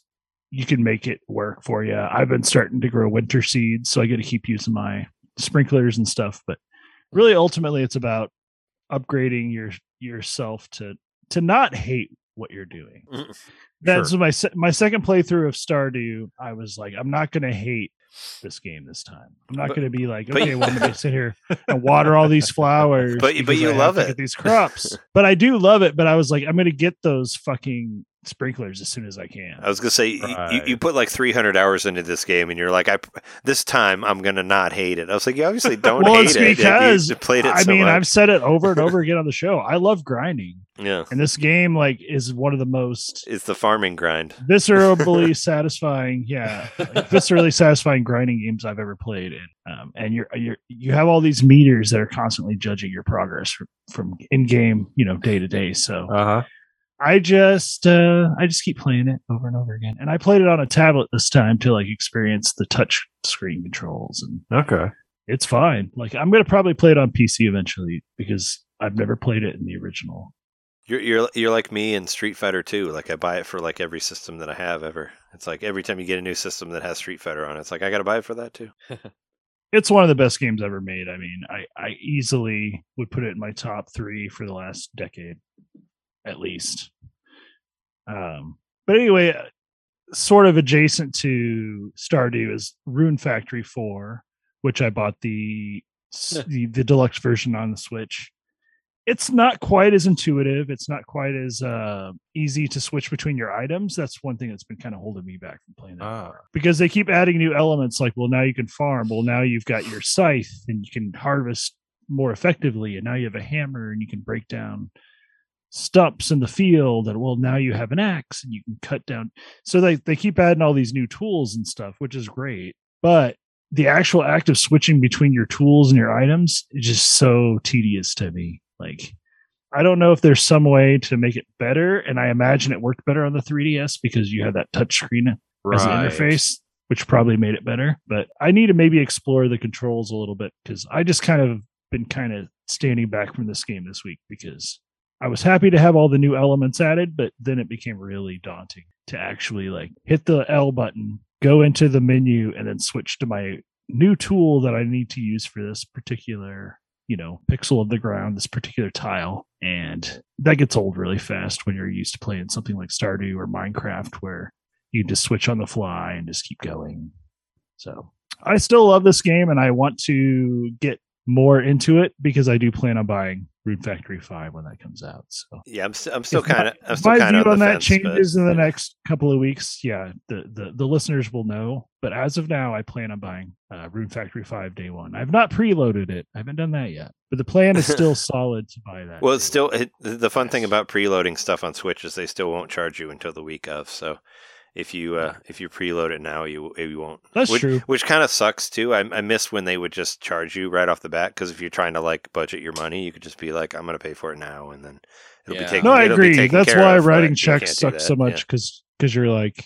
You might forget about it. Yeah. We just cash my check already, please. Thanks. Right. Then I don't have to think about it anymore. Yeah. My rent every month. I'm like, God damn it. Just cash my check.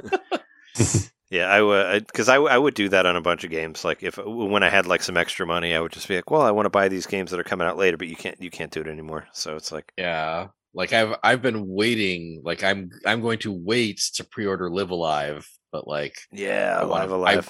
I want to get that like right. Yeah, I'm so excited about that. It is Live Alive. Yeah, it is officially pronounced Live Alive. Or Live Alive, whatever. I wasn't trying to be like, no, you said it wrong. But I was like, no, I'm excited about that game. Yeah, he did say Live Alive in the trailer, and that's the first time we've heard that said like officially in English. Yeah, I've been pronouncing it Live Alive since I was like 13 years old. Live Alive.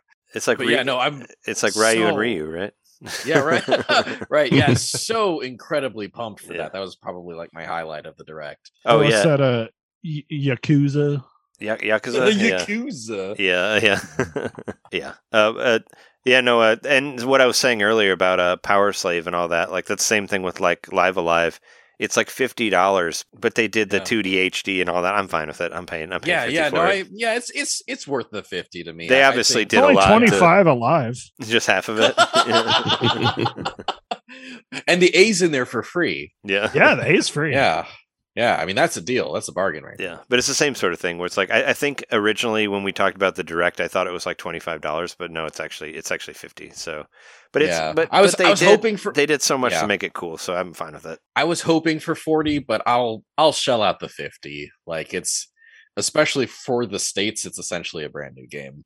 I mean, you have to support these games that never came out, these old ass games that never came to America. That's how I feel. Like, yeah, and like Octopath was like 50 or 60, and it felt worth that price at the time. So I'm cool with Live Alive for that price. Yeah, I'm really excited to play it. Oh, and I didn't get to say it, but Chocobo Racing is like from $100 to $300 right now if you have it on eBay. So the PS1 one.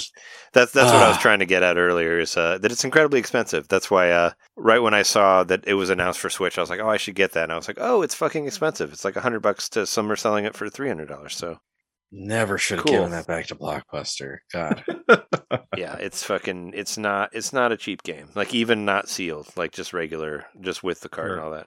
Oh, somebody's selling a sealed one for $4,000. So Wow. so there you go. I literally almost did a spit take right there. Yeah. I know. Selling it for $399.99. Oof. Well, I could definitely wrap up the rest of my plays this week pretty quick because it's mostly Okay. been these sim games I love so much, including Arceus. Beat Mario 3 Special Edition just because I re-downloaded the Famicom app, which I didn't realize I had gotten rid of. At some point, I deleted that, or maybe when I switched. It's probably more likely when I switched SD cards, I just never re-downloaded the Famicom app. But I was like, what's this Mario Special Edition that just got revealed? And it was it's literally like you start a World 8 with a bunch of items and you could just like plunge through it and defeat the game. If you've never beaten Mario 3, I recommend it. I got through it. I beat Bowser. It was really easy. It took me maybe 20 minutes, but it was fun. These little special modes are cool little additions to the NSO. Likewise, I've been playing Zelda 1 on the Famicom because I just love that game so much. You know, I play it on my portable, my Game & Watch I bought recently, and I play it cool. on every platform I can get it because that for me is just like comfort food. Playing It's your Zen. Zelda It's your 1. Zen game. Yeah. Little munch, little nibble. And so I'm on the fourth castle on the Famicom version, and I just kind of did that without even thinking about it. I'm just like, oh, I'm playing Zelda now, I guess. And of course, the text is different, and the sound is a little different, and the sprites are a little different. Oh yeah, but for the most part, the only thing that's really different is the loading. There's actually like loading between when you go in rooms and stuff because it was originally because on a disk floppy system. disk. Yeah. So that's kind of an interesting thing to check out. But for the most part, I'm just playing Zelda again and having a slightly like Berenstain kind of experience with it. Cool.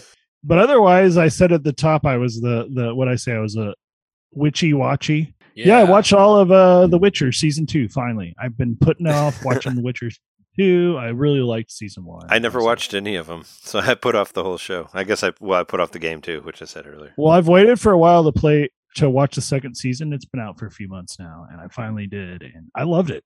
Like I couldn't put it down. Like I literally in 2 days I got all the way through the season, and want more. I want more. It wasn't quite as cerebral as the first season, but I think that's maybe a good thing. I watched and enjoyed the first season. I'm not on Netflix now as a cost saving measure. I'm trying to not do more than 4. I get it. Services. You're like the one. You're the 1%. Well, I guess honestly, I'm actually on my partner's Netflix account. They convinced me to cancel mine and just use theirs. Yeah, I'm on my wife's too. So I don't pay for Netflix. That's one of the few things I don't pay for, even though I have like way too many other streaming services. But we don't have to talk about that. But yeah, I pay $30 a month to watch wrestling, so we don't have to talk about that. Yeah, Devin and I are actually like canceling our subscription at the end of this month. We did watch Murderville before that happened, and that was dope. I thought that was pretty good. I watched a couple episodes of that. Yeah, Murderville's so good. Yeah, it's funny. So good. I was dying that whole watch through. I'm not normally a binger, but like I wound up watching it kind of separately from them, but also with them because they would go through all the episodes first, and then I, would get home from work or whatever and want to watch Murderville. And I'm not normally a binger, but like I would finish an episode after laughing my ass off, and then immediately be like, "Hey, you want to do the next episode? You want to do the next episode?" Yeah, I love Murderville. I thought it was great. I need to check that out. Yeah, I don't know how much. I haven't even heard about it. Part of our lives, but yeah, the only other show I've been watching recently, I guess we're gonna like just go off the rails a little bit here, but like we've been off the rails the whole episode. I had to watch. I had to watch Baskets. I had to watch Baskets because of Louis Anderson passing kind of recently, and like hearing so many good things, and also obviously there's a confliction because the guy who produced the first 2 seasons is Louis C.K., so that's kind of But after all the well, I guess especially when he came forward and said the allegations were true, the writing team officially like broke off and found a new producer for like season 3.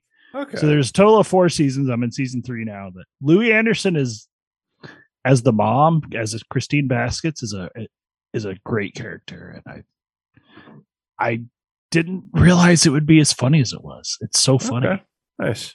I've been wanting to watch that show. It's on Hulu. Well, I think a Hulu Premium or whatever you got to have to see it, but Sure. I highly recommend checking it out. It's like a really, I don't know. It's like you would think they would just lean into like Louis Anderson's playing, Zach's mom. So let's just like be hilarious with it constantly. But no, it's just like Louis Anderson plays the mom and that character becomes the star of the show eventually. Huh. And it's just like a really natural thing. And it's kind of interesting. But yeah, I mean, but I was talking about gaming related stuff. So Witcher is great. And I actually kind of made me want to go back and play the game. So I was saying that earlier. Like, play it on your Switch. If I could navigate the cross save, I would like to try to play it on PC. Because the frame rate and stuff, I don't know. Oh, it bothers you? Yeah. Well, I mean, it looks like it's supposed to be so much better, and I'm like, it's like I feel like I'm purposefully forcing myself, like a black metal artist or something. Like I'm using the worst possible equipment to play. Like, right? Yeah. Like I don't want to do that. I want to actually experience The Witcher 3 on some good hardware. I was like, I don't know. It didn't really do much for me. Like even on, I don't care about graphics, but story wise and characters, I just didn't care. Maybe I didn't play it enough, but I didn't give a shit about anybody in the game. Did you ever play the first and second ones? No. Yeah. Okay. I don't know how much that matters, honestly, but I haven't bothered with 3 because I never played the first 2. It's one of those things that I thought about doing that as a Patreon or something, about talking about games that we've decided to give up on, and Witcher 3 was one that I've just given up on. I think I'll never play through it, and I don't really care. It's fine. I have enough stuff on my backlog that I'm fine with just being done with it. For me, the only thing that I did new this week, game-related, was I watched the Shenmue anime, and I really liked it. Yeah, I enjoyed it. I haven't seen it because I think last week I mentioned that I had some trouble with my Crunchyroll. I just don't have Crunchyroll Premium anymore, and I don't want to watch the free version because there's so many commercials in there. So yeah, the ads didn't bother me so much. There was just so many of them when I was trying to watch it, like too many. But it varies. I think as a fan of the original game, I played the original game back when it came out.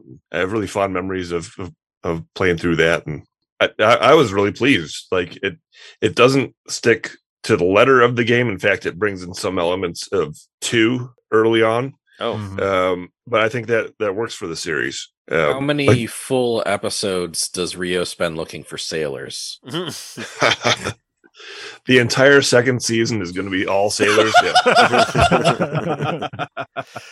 and there's going to be a whole season based on the forklift races, right? Right. Because I'm in for that. I would watch that full season. Yeah. So I've only watched. There's only 2 episodes out so far, and I don't have Crunchyroll Premium, so I can't watch the second episode yet. I've only seen 1 episode. Yeah.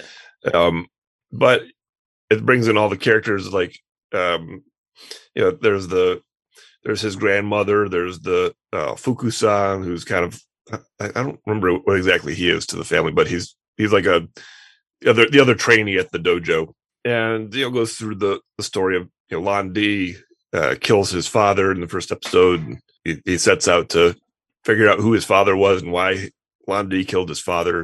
And they even brought in like Tom, the hot dog guy. Remember the Rastafarian hot dog guy who would like dance in the streets and all that stuff. It brings in all that kind of corny stuff and wraps it up in a nice package. Like I can tell this is going to be a good quality series, and they're doing justice to the original game. Nice. I would say if you're a fan of the game, it's a must watch. I want to check it out at some point.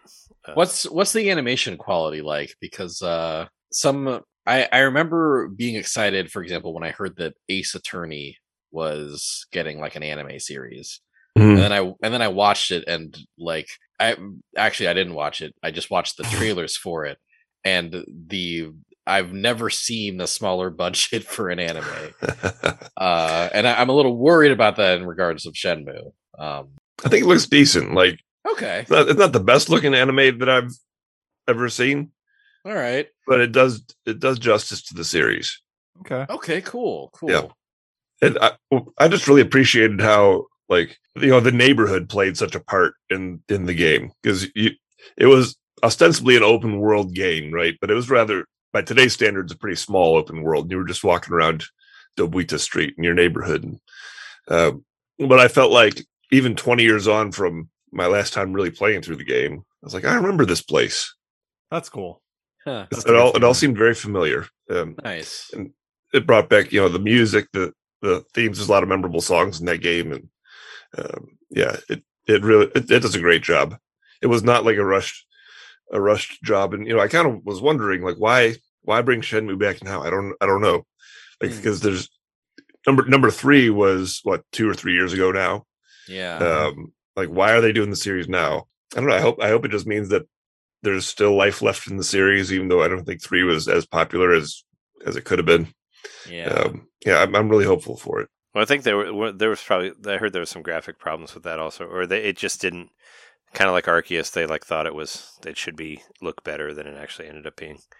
But looking at the anime right now, like I think it looks cool. Like I think the animation looks good. Like I'm not as seasoned in it as in anime as you two are, I'm sure, but I've seen stuff that looks badly animated, like what was it? The Yakuza House Husband or whatever on Netflix. I thought would be cool, and the animation was really bad on that. So Yeah. I was so It sounded looking so forward to cool. that. Yeah. But the animation was almost was a like bummer. it was almost like a picture, like a flip show and all that. And I'm like a slideshow, and I'm like, I don't like this. But the animation of Shenmue looks good. Like I think it looks great. Actually, I was just watching a trailer of it while John was talking, and I think it looks really good. So it makes me want to re-up that premium and watch it again. They did House Husband so dirty. Yeah, That was a big. That was a really major bad. bummer. Yeah. I mean, the budget's low. He's not working. Sure. Well, do you want to talk about the Chip and Dale trailer? It's not video game related, but you said it as your opening thing, John, so you might as well mention it. Yeah, well, I mentioned the trailer because there is a reference to the video game in the trailer. If you guys have seen, I didn't catch that. I there's watched a new That's Chip the and Dale Disney movie coming out. afternoon, right? So I watched it with the sound off at work, so I didn't know exactly what was happening. I thought it was maybe a TV show for Disney Plus, but yeah, there is an NES in there, and I caught that. But there's a lot of references and stuff. It was from like the Laser Time Facebook group, which I'm on. Their podcasts are great, so I was like, they liked it, so I was like, it might be good. I don't know. Did we know? Yeah, I think it does look good. It's from. I guess it was written by and I think it was directed by one of the guys from the Lonely Island, and so it does seem like. It almost reminded me of the Lego movie in its tone and sense of humor. Like they're gonna, bring in some actual humor, which is rare for these kind of kids aimed movies. Usually they're just like cheap references and we all seen like Garfield and that kind of thing. Smurfs. It looks like it's not one of those. It looks like it's actually going to be a movie that's maybe made for the people who watched the original show, who are now in their late 30s and 40s and have a good sense of humor. Did we know the premise of this movie before that trailer? Like, because I didn't know anything about it. Yeah, because man, it caught me off guard. I was actually a little turned off by that trailer because I was because I was expecting like the story of Rescue Rangers, but like as kind of a live action thing, and not like 30 years later, where are they now? Like Who Framed Roger Rabbit kind of thing. Yeah, but they're dead. Chipmunks have a life expectancy of 2 to 6 years. I mean, like I said, I watched it on mute, but I like that. I like the where are they now 30 years later? Like those are my favorite sequel stuff. Like the ones that I think are good are the ones instead of having the character be the same character it was like 30 years ago. I'd prefer to see how they've grown over the years and all that. I mean, I loved Who Framed Roger Rabbit, and I do like that as a premise. I like something about the Chip and Dale. I think one thing that actually like irrationally bugged me was Chip being 2D and Dale being 3D. Like, that's weird. I know. Like you watch it with a sound off. There's a joke about Dale getting the CG surgery, right? And it was kind of funny, but like, it's just so visually jarring to me. It's like pick a style. Like I get like the variety is kind of the point and kind of like the gag, but I could not process it without like getting upset. I don't know. Maybe that's an exaggeration, but the only CG chipmunks I want to see are Alvin, Simon, and Theodore. That's it. You want to see them in CG? I don't take a hard stance on many things, but damn it. I mean, I don't want to see that, but yeah.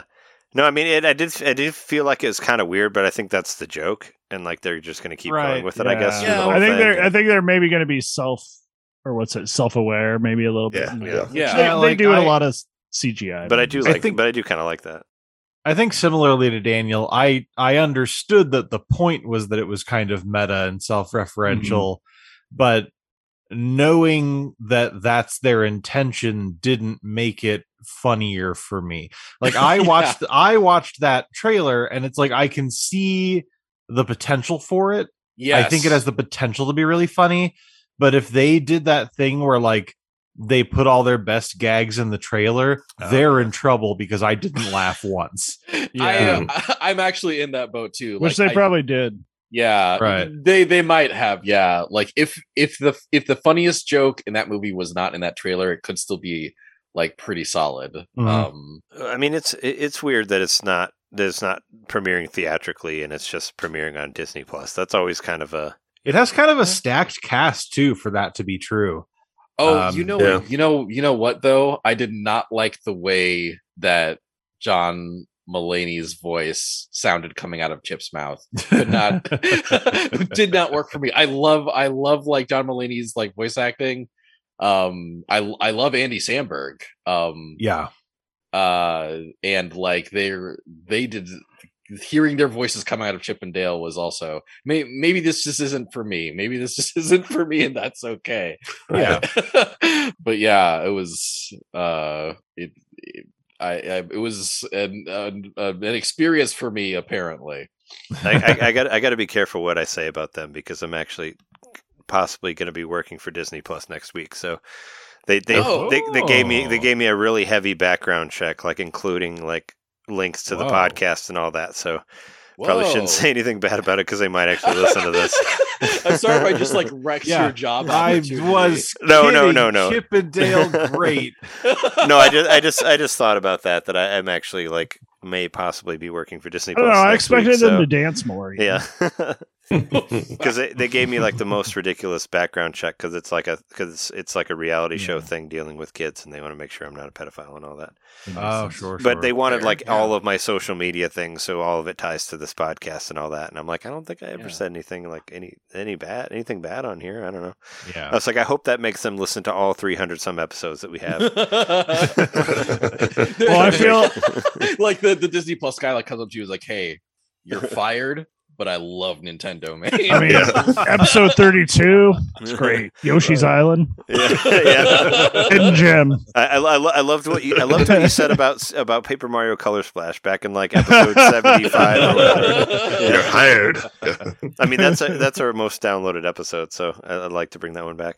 But we've been on this for a long time, but why don't we just talk about like the Wii U and the 3DS and the eShops that are closing here? Cool. I think that's obviously the big news thing for Nintendo fans. I knew it was coming. I've been kind of like buying stuff here and there online on the 3DS because I know eventually it's going to get shut down, but they officially said like a couple days ago that they're closing it all down in March of 2023, so we have some time. But also, you won't be able to add money on those eShops in May of this year, so that's kind of pretty close. But one thing they did a similar thing with the Wii. Right. Well, I mean, but the thing is, and I think I mentioned it when they did that before, if you have all of your like your Nintendo IDs connected, if you put money on your Switch eShop, it'll show up in the Wii U and the 3DS. Oh, okay. So that's how you can continue to buy stuff after you can add money to it. So, yeah. But today I just most of the day to prepare for this episode, I've just been like trying to go through both of the eShops as much as I can to just like find things that I think are important to get that people don't have and all that stuff. And I looked at my list and I'm like, well, I think I might have covered everything, but I don't know. We could just kind of do like a quick like back and forth, like what you think is important that people should maybe get with the closing of it. I think, 100% number one is DSiWare games. Yeah. Those you'll never be able to get those again. So like number one, Planet Puzzle League, which I thought was a really good game. Like for I know Jeremy, like for the Tetris Attack fans and all Panel this. de Pon. Yeah. Panel de Pon. Planet Puzzle League was a really, really good DSiWare game. There's also a Dragon Quest Tactics game called Dragon Quest Wars, which is on there. And that one I think you should definitely get before it goes away, because that was a really cool find that I found. And there's also like those art style games that were on like the art style games are cool. They were on Game Boy Advance in Japan, and then like Wii later. Like I love the shit out of the Orbiant, the one with the moons and all that on the Wii. Yeah, that one's on the Wii, I love that game so much. But there's a bit of a Katamari feel in a more 2D way. Yeah, because you had to eat other and the soundtrack was so. Well, I like adaptive sound where like the sound changes like with what you do, and like. I think my indie episode that I did for WART Radio was like I think the final song was like the song from Orbiant when you had all the moons following you and all that when all of it had changed, and I loved it so much. But there's like what is Aquias and Picto something is on there. Yeah, PictoBits. Yeah, PictoBits is on DSiWare as well. Not to mention, like, there's like the Brain Age Sudoku. You can also buy like all of the individual Game & Watch games that were on the original Game & Watch. You can buy all those like piecemeal. Same thing with Clubhouse games, which I didn't know about that. There's Clubhouse Games Express on the DSiWare where you can buy like each of the games that were in the like DS Clubhouse and all that, and fucking Electroplankton like piecemeal stuff in there as well, like different things that you can play. Like I was surprised by all the shit that was in there. That's right. Yeah, they broke it down to DSiWare. Yeah. So I was just trying to go through all the. I like just search DSiWare and find all the things in there. And there's like there's a House game. You remember the show House with the doctor and all that? There's like 8 episodes of a House game on DSiWare, and I'm like, what the fuck?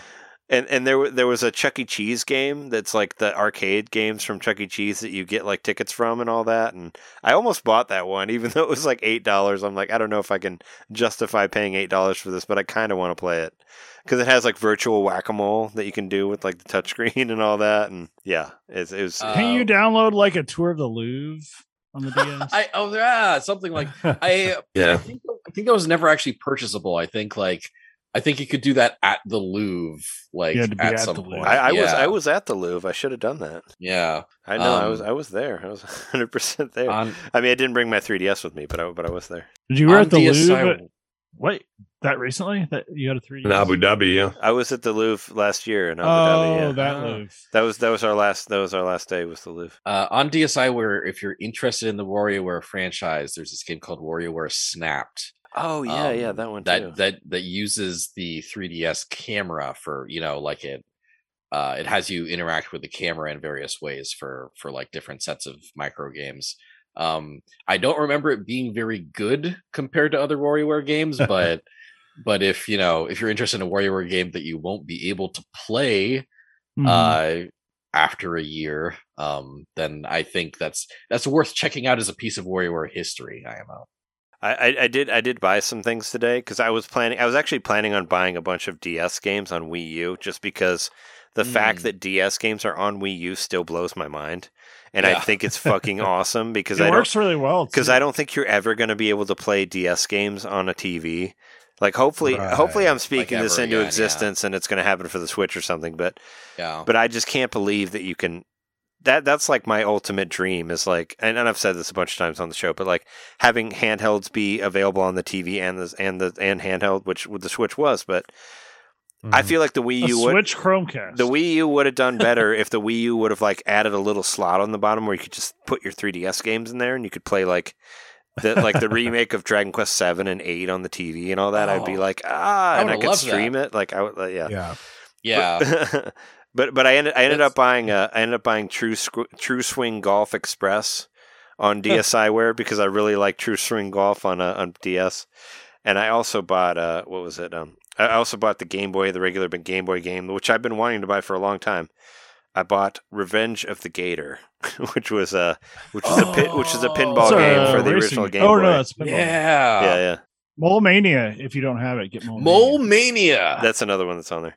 But that's what's great about. Well, and also I think I put on the notes, but Game Gear games. There's some really good Game Gear games on there as well on the 3DS. Ooh, yeah, I had Tails Sonic 2, Adventure. Well, there's another. Was it Defender of the Oasis, which I've talked about how much I love Beyond Oasis and Legend of Oasis and all that. But there's like Defender of the Oasis also, which is an RPG that apparently is really good. That was only on Game Gear, so I'll probably end up buying that too before the shop closes. Because how else am I going to get it? I don't got a Game Gear, Right. One of my most played 3DS games was Minish Cap. Well, Minish Cap. Minish Cap yeah. was a Game Boy Advance game. It actually wasn't on 3DS. But it was though if you were in the ambassador. No, you're right. No, I forgot you were the ambassador. Yeah, no, I didn't That's see right. it. You saw what I never saw. Yeah, You can Right. You So can if you also- are a 3DS ambassador who somehow has never in 10 years downloaded your games, download them now. if you aren't a 3DS ambassador but you have a Wii U, it's also on the Wii U Virtual Console. yeah. I was talking to Jess about it and asked them what they want, if there was anything they wanted from Wii U, and they were like a Minish Cap, and I looked at it and I was like, oh, I already got it for you. It's already on there. So it was already there. But what sucks is I don't know if any of you have this problem, but my Wii U has the hardest time getting on the internet. I've been trying all fucking day to get on the Wii U eShop, and I haven't been able to get it on the internet. Yeah. Thankfully, I was on there. I was able tried. to get on there for long enough to look at all the DS games and all the Game Boy Advance games that were on there to do notes for this. But as far as buying stuff, like I've tried to buy games like 3 or 4 times, and it died when I was like going through the credit card stuff. Oh yeah, hopefully I don't have that problem. Yeah. I guess So like I wanna hop on there. I guess like the network cards or something burn out. I don't know. I was trying to go through. Found myself in Reddit again on that, like trying to figure out like Could you what buy the fuck's the happening with eShop it. cards? Well, or like Daniel was saying, just buy the. I'm having on the eShop and then transfer it. I was saying I'm having a hard time even getting into the eShop on the Wii U. Like that's the problem. Well, I haven't been able to get connected to the internet. I can't even access it, so that's what sucks. And I'm only like the internet is very intermittent. It's like in and out, and I can get on the eShop on my 3DS like no problem, but the Wii U it just won't. So You think it's a problem with your system, not with everybody's slamming the shop to try and download games?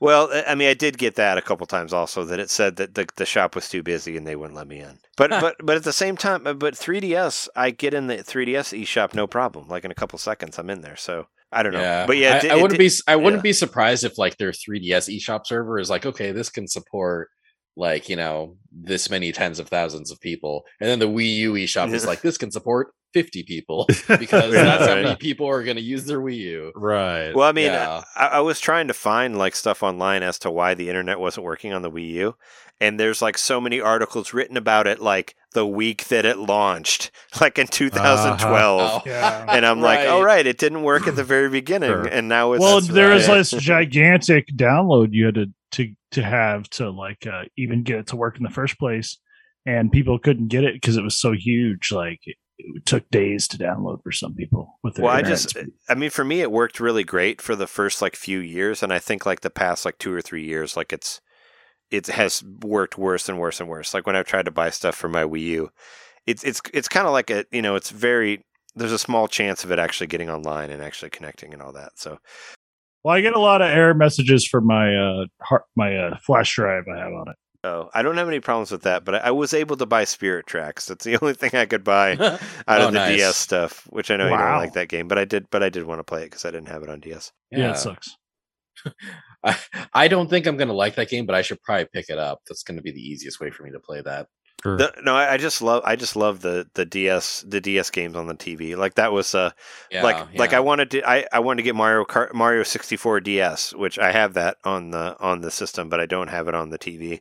My Metroid Prime Hunters, I want to play that on the TV because, like I said before, I like weird first person shooters.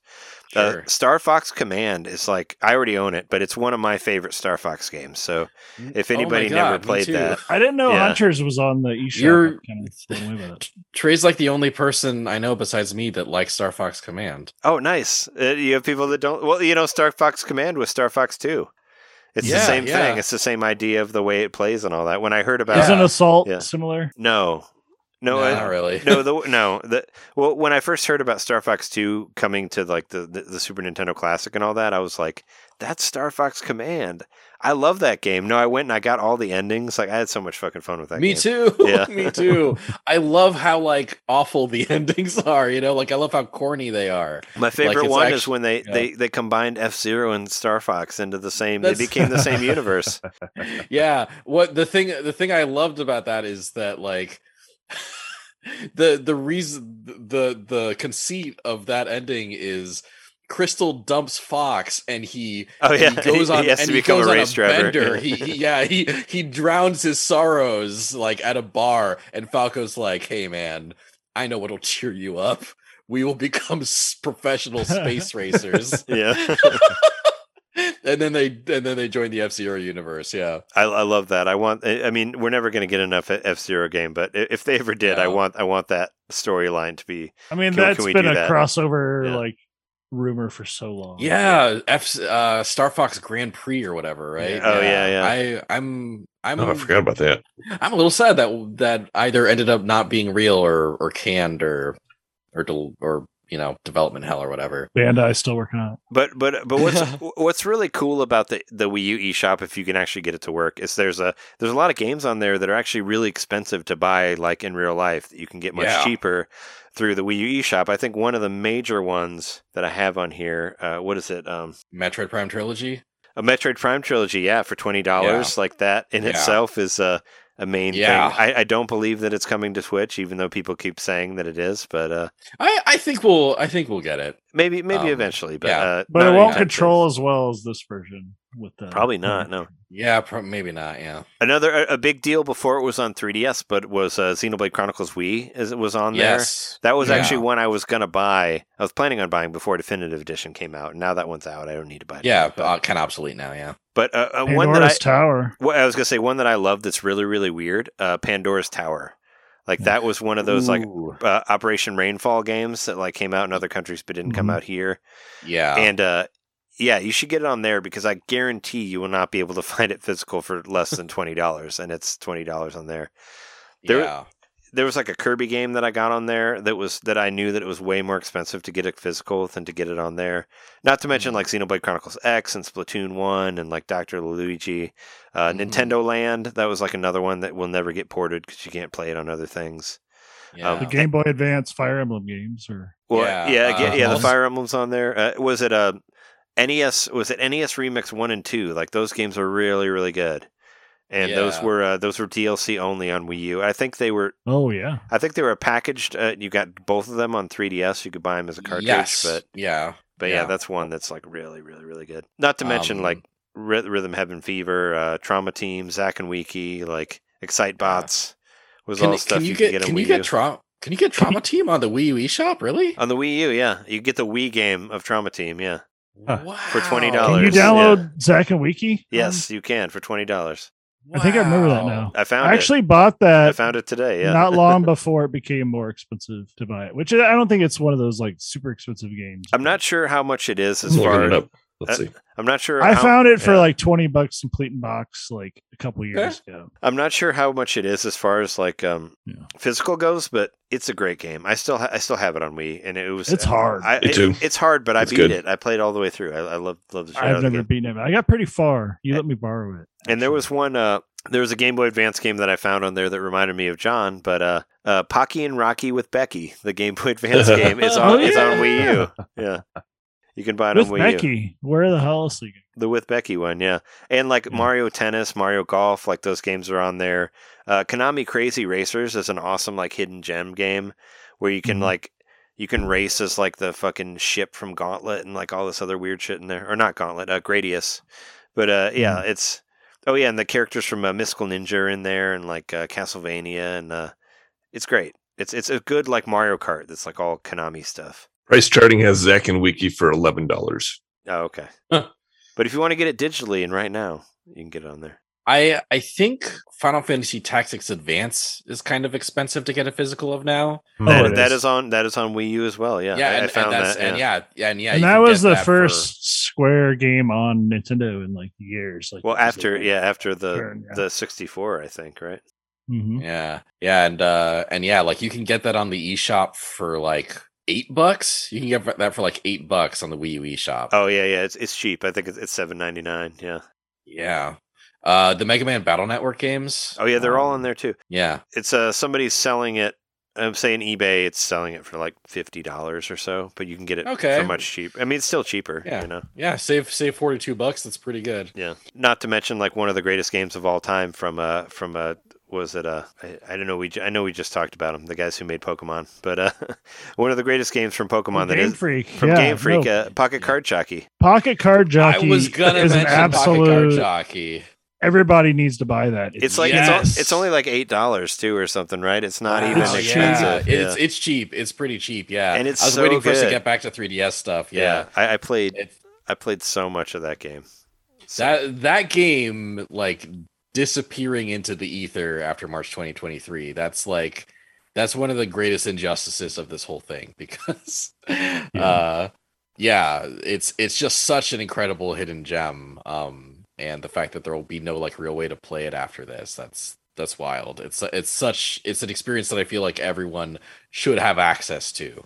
No, I was going to say that, like, you know, I've really been enjoying hearing you guys kind of wax nostalgic about these games as we're trying to sort out like what you should buy or not before these online stores close down. It is a major bummer that, like, you know, like video games are such a nascent art form compared to other art forms. And like people are preserving, you know, visual art in museums. The Library of Congress is preserving culturally significant movies. Libraries are preserving books. Video games are like so new that we don't have a kind of codified means of preserving these kinds of games that are just going to be gone, you know? Like, and will either be prohibitively difficult or impossible for 99% of the world population to buy. Like, I Googled video game preservation while you guys were talking, and the link after the Wikipedia article on video game preservation is an article about how the ESA is deliberately making it difficult for research libraries to preserve video games because it cuts into the industry bottom line. That sucks. You know, like, I don't know what the solution is, but it really bums me out. And maybe a solution would be like a Library of Congress for video games, you know, right? Or like, or I don't know, do they even accept video games into the Library of Congress? You know, they have movies and I think they do. I mean, they should. Music and, I mean, it's obviously a fucking art form. Like, it's been especially if they're American games, right? Yeah. I do. There is a video game history preservation like nonprofit, and I know just because some people I've followed on social media or whatever. Oh, they've been on Retronauts also, I think. Right. A lot of what they do is like actual, like, you know, physical magazines. That's a big thing they're doing where like they're digitizing all these old issues. So in a way, they are kind of keeping it. That's not the code. I know that's not quite the same thing because you can't access it. You know, like you can get on, I can't remember the site, but there are games available that you can play like in Flash that weren't in Flash, but I can't remember what that site is now. That was a few years ago, but there are ways like they've bridged that gap. But yeah, no one's going to be playing like the strong bad games from the Wii, you know, here. Like. Those games are good. And though. like, I mean, I like those games. I'm not trying to say that like nobody is working toward video game preservation. Obviously, you know, like there are very passionate people who are trying to work toward a sort of a standard for video game preservation. But yeah, in the meantime, it's just like, well, you know, I'll never be able to play this game again for the rest of my life because I didn't buy it while I had the opportunity to. Yeah. It's not a good feeling. Yeah. And it's also like, I agree. You know, like how long will your SD cards last for or whatever, like stuff that you already bought. And like even if you own it physically, stuff degrades over time, you know? That's what kind of freaks me out about it. It's like, I have Pocket Card Jockey. I bought it when it came out, but it's like, how long is my micro SD card going to last that's in the 3DS? And what if it just, maybe I want to play it out of nowhere and I can't play it because it's not working, right? You know, like that type of thing. Yeah, and what if you'll no longer be able to re-download it from the store at a certain point? Right. Because that will stay active after March 2023 for a while, but the while is like it's indeterminate. Yeah, we don't know how long that'll be. Mm-hmm. Don't worry, guys. Somebody is going to sell all these codes for the old games as NFTs. It'll all be good. Shit. Well, I mean, on the same line of that, you're going to see somebody Hey, you selling. can 3D print your own cartridge once you own the NFT of it. I mean, well, but seriously, you're gonna see people selling Wii U's with Wii U's with like NES Flappy Remix Bird, 1 and 2 on it or whatever on there Right. that you can't get anywhere else Yep. for like thousands of dollars and all that, and it's gonna happen. It's true. You're gonna see 3DSs with Pocket Card Jockey on there when you can't get it. That people are gonna sell Right. for however amount of money. Wanda, And I need to tell you about a horse racing NFT. I just and Rusty's real deal baseball. What a fucking weird ass Real game. deal baseball. But it's so fucking weird that it doesn't. It needs to be mentioned. I mean, it's gonna die. It's gone forever. Rusty's finally fading into oblivion. You thought he wasn't going to. I thought you were the real deal, man. I have to mention Real Deal just because that was such a weird gaming experience for me. It's so weird. I need to finish. You haggle for the actual price of the game. Yeah, you Yeah. haggle and you could pay if you didn't know how to do it and just paid whatever the money. You could end up spending like $100 extra if you didn't actually haggle it. Like it was so weird. Someone calculated it. Someone calculated if you don't haggle with Rusty, the games cost a total of $48 or something. Oh, I thought it was more than that. I thought he was offering you like $20 per like thing at the very beginning. No, I think I think the most he tries to sell you a game for is like $10 or something, or like $12 to $14. Still, it was a weird ass game. Yeah, yeah. You can also download that first person shooter Steel Diver game that came out for a second, where they tried to do Steel Diver. They tried to do like a first person multiplayer Steel Diver thing. Which was a launch title, right? Well, the original Steel Diver was, but they released another free to play one that was supposed to Yeah. have online multiplayer, which was like a really slow first person shooter. So Where was the Four Swords thing that was free? Wasn't that on that was that's- DSiWare also. I actually had it. I had to delete it. I had to delete it because I bought the True Swing Golf Express. Because what I found out is the only way you can download DSiWare games is for whatever. Is save them directly to the system. Yeah, you save right? it to the system. So even though I have like 50,000 notes on my SD card, that doesn't matter. I can only have like 10 DSiWare games on there at once. Right. So that blows. Man. Yeah. Can you Yeah, move it to that your super blows. Can you move it to your a DSi with a adapter and then it'll work?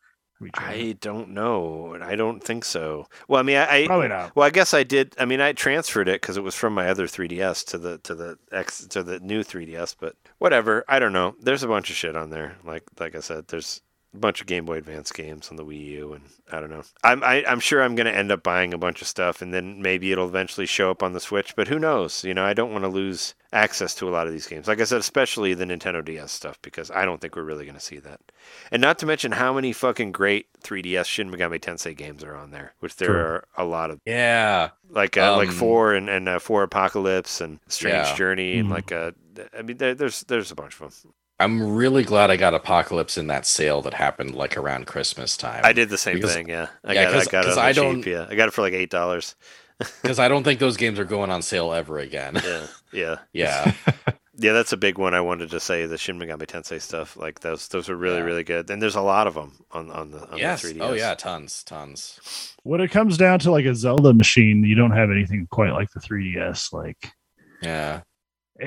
As far as owning the console itself and downloading stuff, like you could buy the physical versions of all these things. Yeah. Well, no, Yeah, I guess you couldn't you couldn't get Oracle of Seasons and Oracle of Ages. Like you can get them on the 3DS. The 3DS is the only one you can get them on. Yeah. Yeah, like I think the 3DS and the Wii U together, like, is the best way to like get every Zelda game up to that point. Right. Because even Breath of the Wild, technically, you could play on. Breath of the Wild, you can get digitally and play the disc of it on Wii U, and and of course like a Wind Waker HD and Twilight Princess HD, like and Mario Galaxy 2, Super Mario Galaxy 2, you can only play on the Wii U. Of course, both DS Zelda games, and then all the Nintendo and Super Nintendo one. And two main ones for me, which were only digitally released, like WarioWare Gold and Rhythm Heaven Mega Mix, the ones that had all of the games on it. Like there was no physical versions of those. So WarioWare Gold had a physical version, right? Did it? I don't think it did. I thought I thought it released only digital. I thought they both did. I think Rhythm Heaven Mega Mix was digital only. I think you're right about that. Did anybody do the 3DS and Wii U memories? Did you I couldn't try doing remember that? my Nintendo account. Unfortunately, I can remember my password rather. Oh, I mean, you have to. Well, I guess they haven't asked you recently about how to get it on the regular Switch eShop, but it's the same thing. And no, I didn't do that because, well, I sold my 3DS long before Before you could connect them. Before you could connect them, and I just got my Wii U what last year and a half ago maybe. So WarioWare Gold did get a physical release. No, you're right. I just looked it up. Yeah. I thought for some reason I thought it was digital only. I guess that's what I got it. But Rhythm Heaven was right. Megamix was. I think that was digital only. I think it was. I haven't double checked, but I think so. From what I was reading, I think Fire Emblem Fates Revelation was only digital as well, like the third version of the Fates games. Oh, okay. Except in like a $200 special edition release of Fire Emblem Fates. Yeah, the Revelations is for the vast majority only available digitally, and the special edition is so expensive to get. There is a very rare way. You have to get the deluxe that has all of them in there, right? Yeah, exactly. Okay. Yeah. There's a very rare way to get Revelations physically, but it's so expensive now, and it was expensive back then too. Damn. Yeah. Yeah. So, I don't know. I did do the 3DS and Wii U memories thing. My most played 3DS game was technically Ace Attorney. Phoenix Wright Ace Attorney Dual Destinies, because that game was only available digitally. So I played that, right? And that was like a 25-hour game. And then Sean, instead of buying his own copy, borrowed my 3DS and played it on that. Oh, yeah. So you got the and then our other roommate did the exact same thing. So I have like 80 hours in Phoenix Wright Dual Destinies. Nice. Yeah. That was like the same thing. With triple Dual Destinies. Yeah, I did. I tripled it. That was like Jess and I both playing Mario Maker 2. Like that ended up being our number 2 most played. Mine is actually pretty predictable for my 3DS most played games. Number 1, Animal Crossing New Leaf. Surprise, surprise. Number 2, Dragon Quest VII, which I played all the way through. Yeah.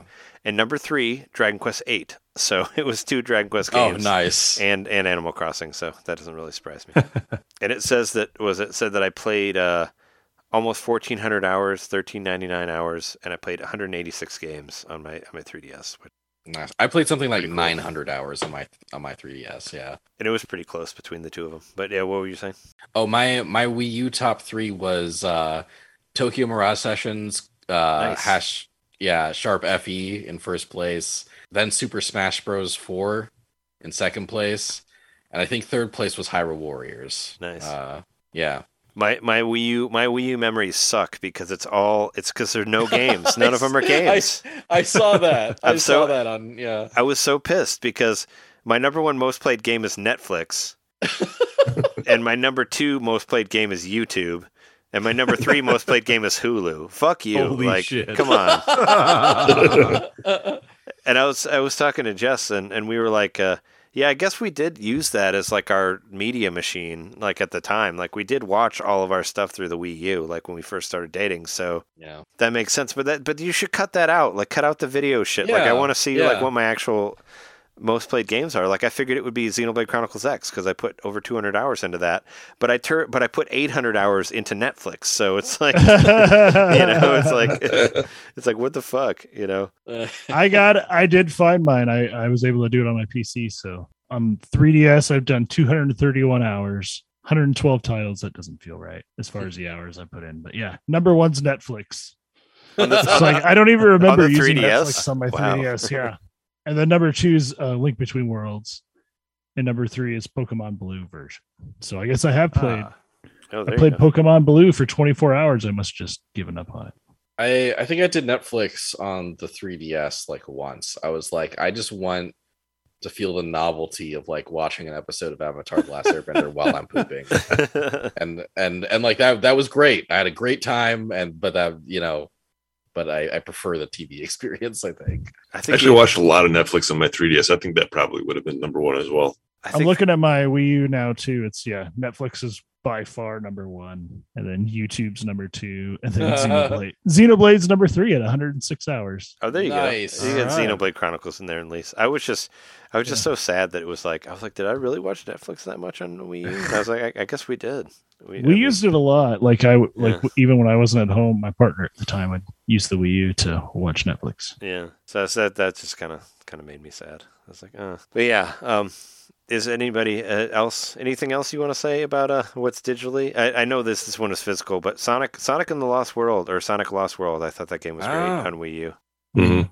You can buy it for like $20, something like that Yeah. regularly. I really enjoyed playing it when I was like being happy about Sonic before I actually saw the movie and thought it was a cool thing. But At least that's not an exclusive anymore. Like you won't lose access to that. is it? It's Is it on not? Steam. Is It's it on on Steam other now. You systems can now? get on Steam. Oh, okay. Yeah. All right. I Yeah, didn't know that. Because I thought it was like because I thought Nintendo produced it or something like that. My one and only Wii U think they download. did, yeah. My one and only Wii U download was DuckTales remastered. Woo! Oh yeah, because that one got delisted too, and yeah, we got it. Yeah, well, it went on extreme sale before it got delisted. It was like $2 or something, so I bought that up. Oh, damn, I think I missed that. Yeah. It's funny because like in the corner it shows you like what the different genres are that you played, and it has like other YouTube and pinball, and it's like action adventure, Sonic Lost Worlds and DuckTales.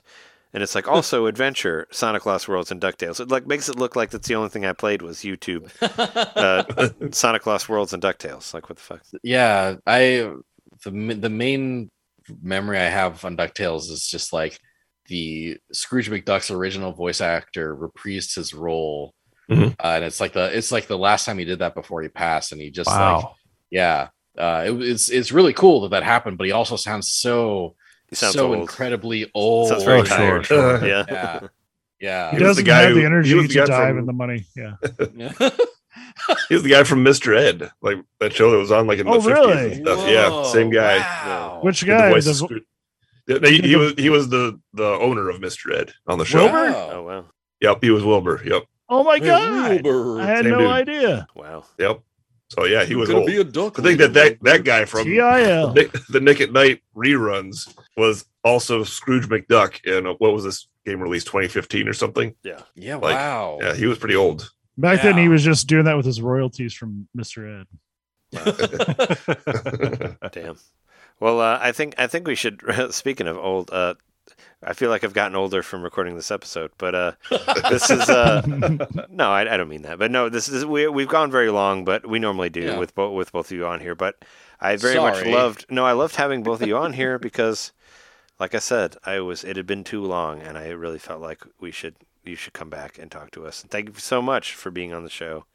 Of course, And- thank you for Thank you for having us. us. We really appreciate it. Yeah, we'd love to be back in the future. It's Yeah, we actually want to one of hear those- what you're doing next. Like, let us know. Oh yeah, we Cool. can always promote that in the future and all that. Let We me would know. love to. Okay. All right, Thank you. cool. Yeah, we'll keep you updated. But in the meantime, you can still check out all of the Smashing Theory stuff. Where do you want the people who are listening direct them to where they can find all of your stuff? Okay, cool. Yeah. So a Smashing Theory on Twitter is still a great place to follow us. When we do come up with whatever our next podcast project is, we will tweet that out and like redirect everyone to whatever our new social media will be. And if you want to just experience Sean and I's dynamic in other ways, we do stream together sometimes on twitch.tv/ThoresZ, THORESZ. I should also say that I'm always amazed by the number of people who are like, when they would write into our podcast toward the end of its run, they would say like, yeah, I discovered your podcast. And then I went back and I listened to all the old episodes in spite of the fact that they're incredibly out of date. And you made predictions that have or have not come to pass since then. So apparently that's a good time if anybody who's listening feels like doing that. The Smashing Theory is still available on pretty much every like podcast thing. It's on Apple Podcasts, it's on Spotify. Is Google Podcast still a thing?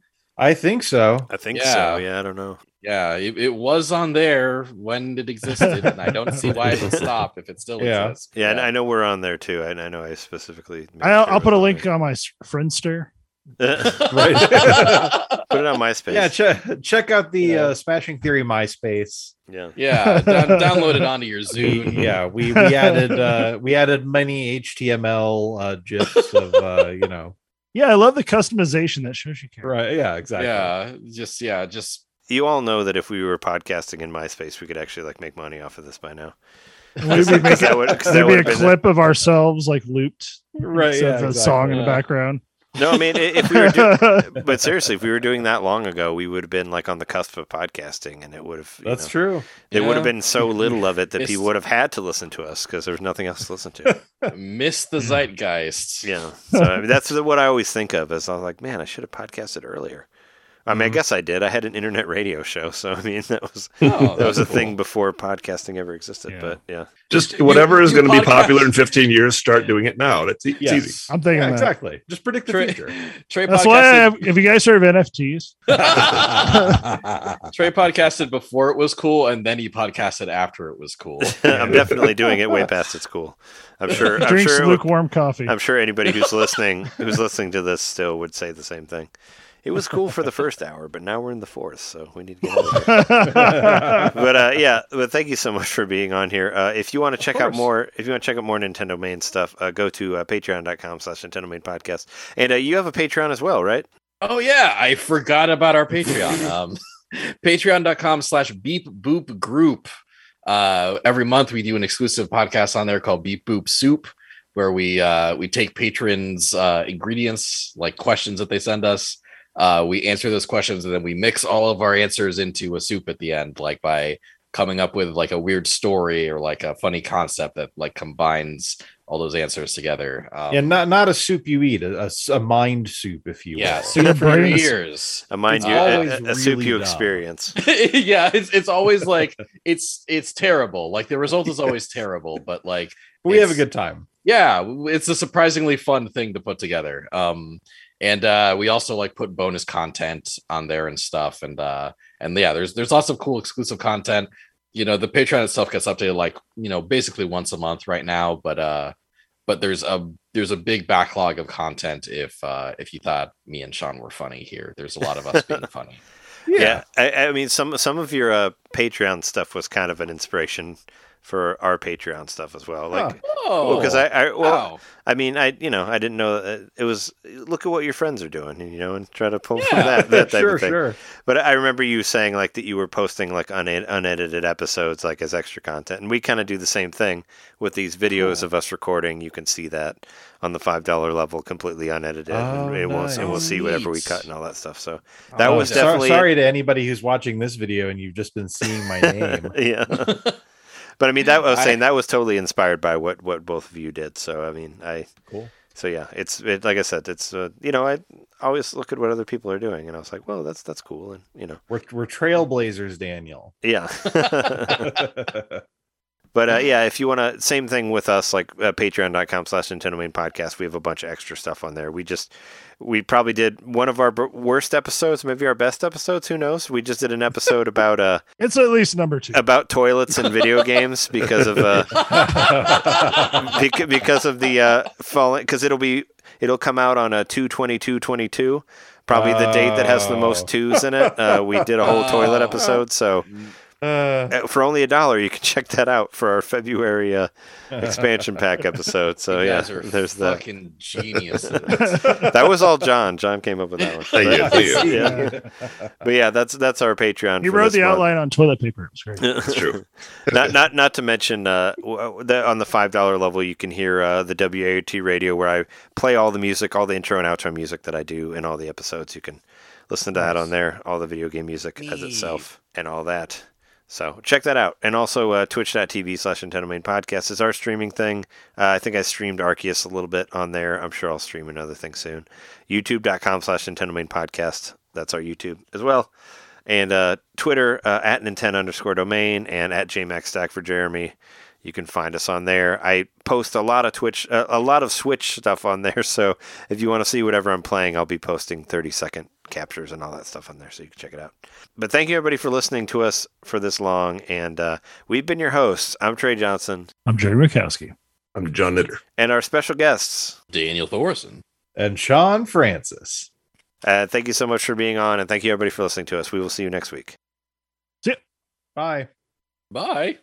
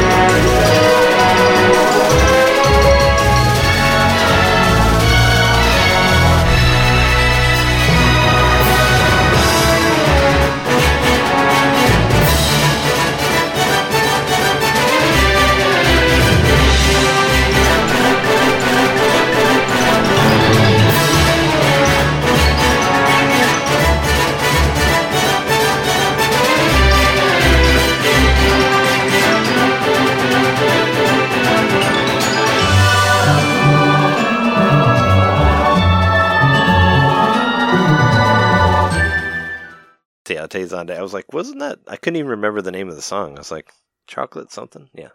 Chocolate Rain. Chocolate Rain guy, yeah. He's selling NFTs now, I heard. Yeah, it's a bummer. Broke my fiance's heart. Is he really? I just made that up. That was a joke. I don't know what he's actually doing now. He is doing NFTs. Yeah. Wow. NFTs for real.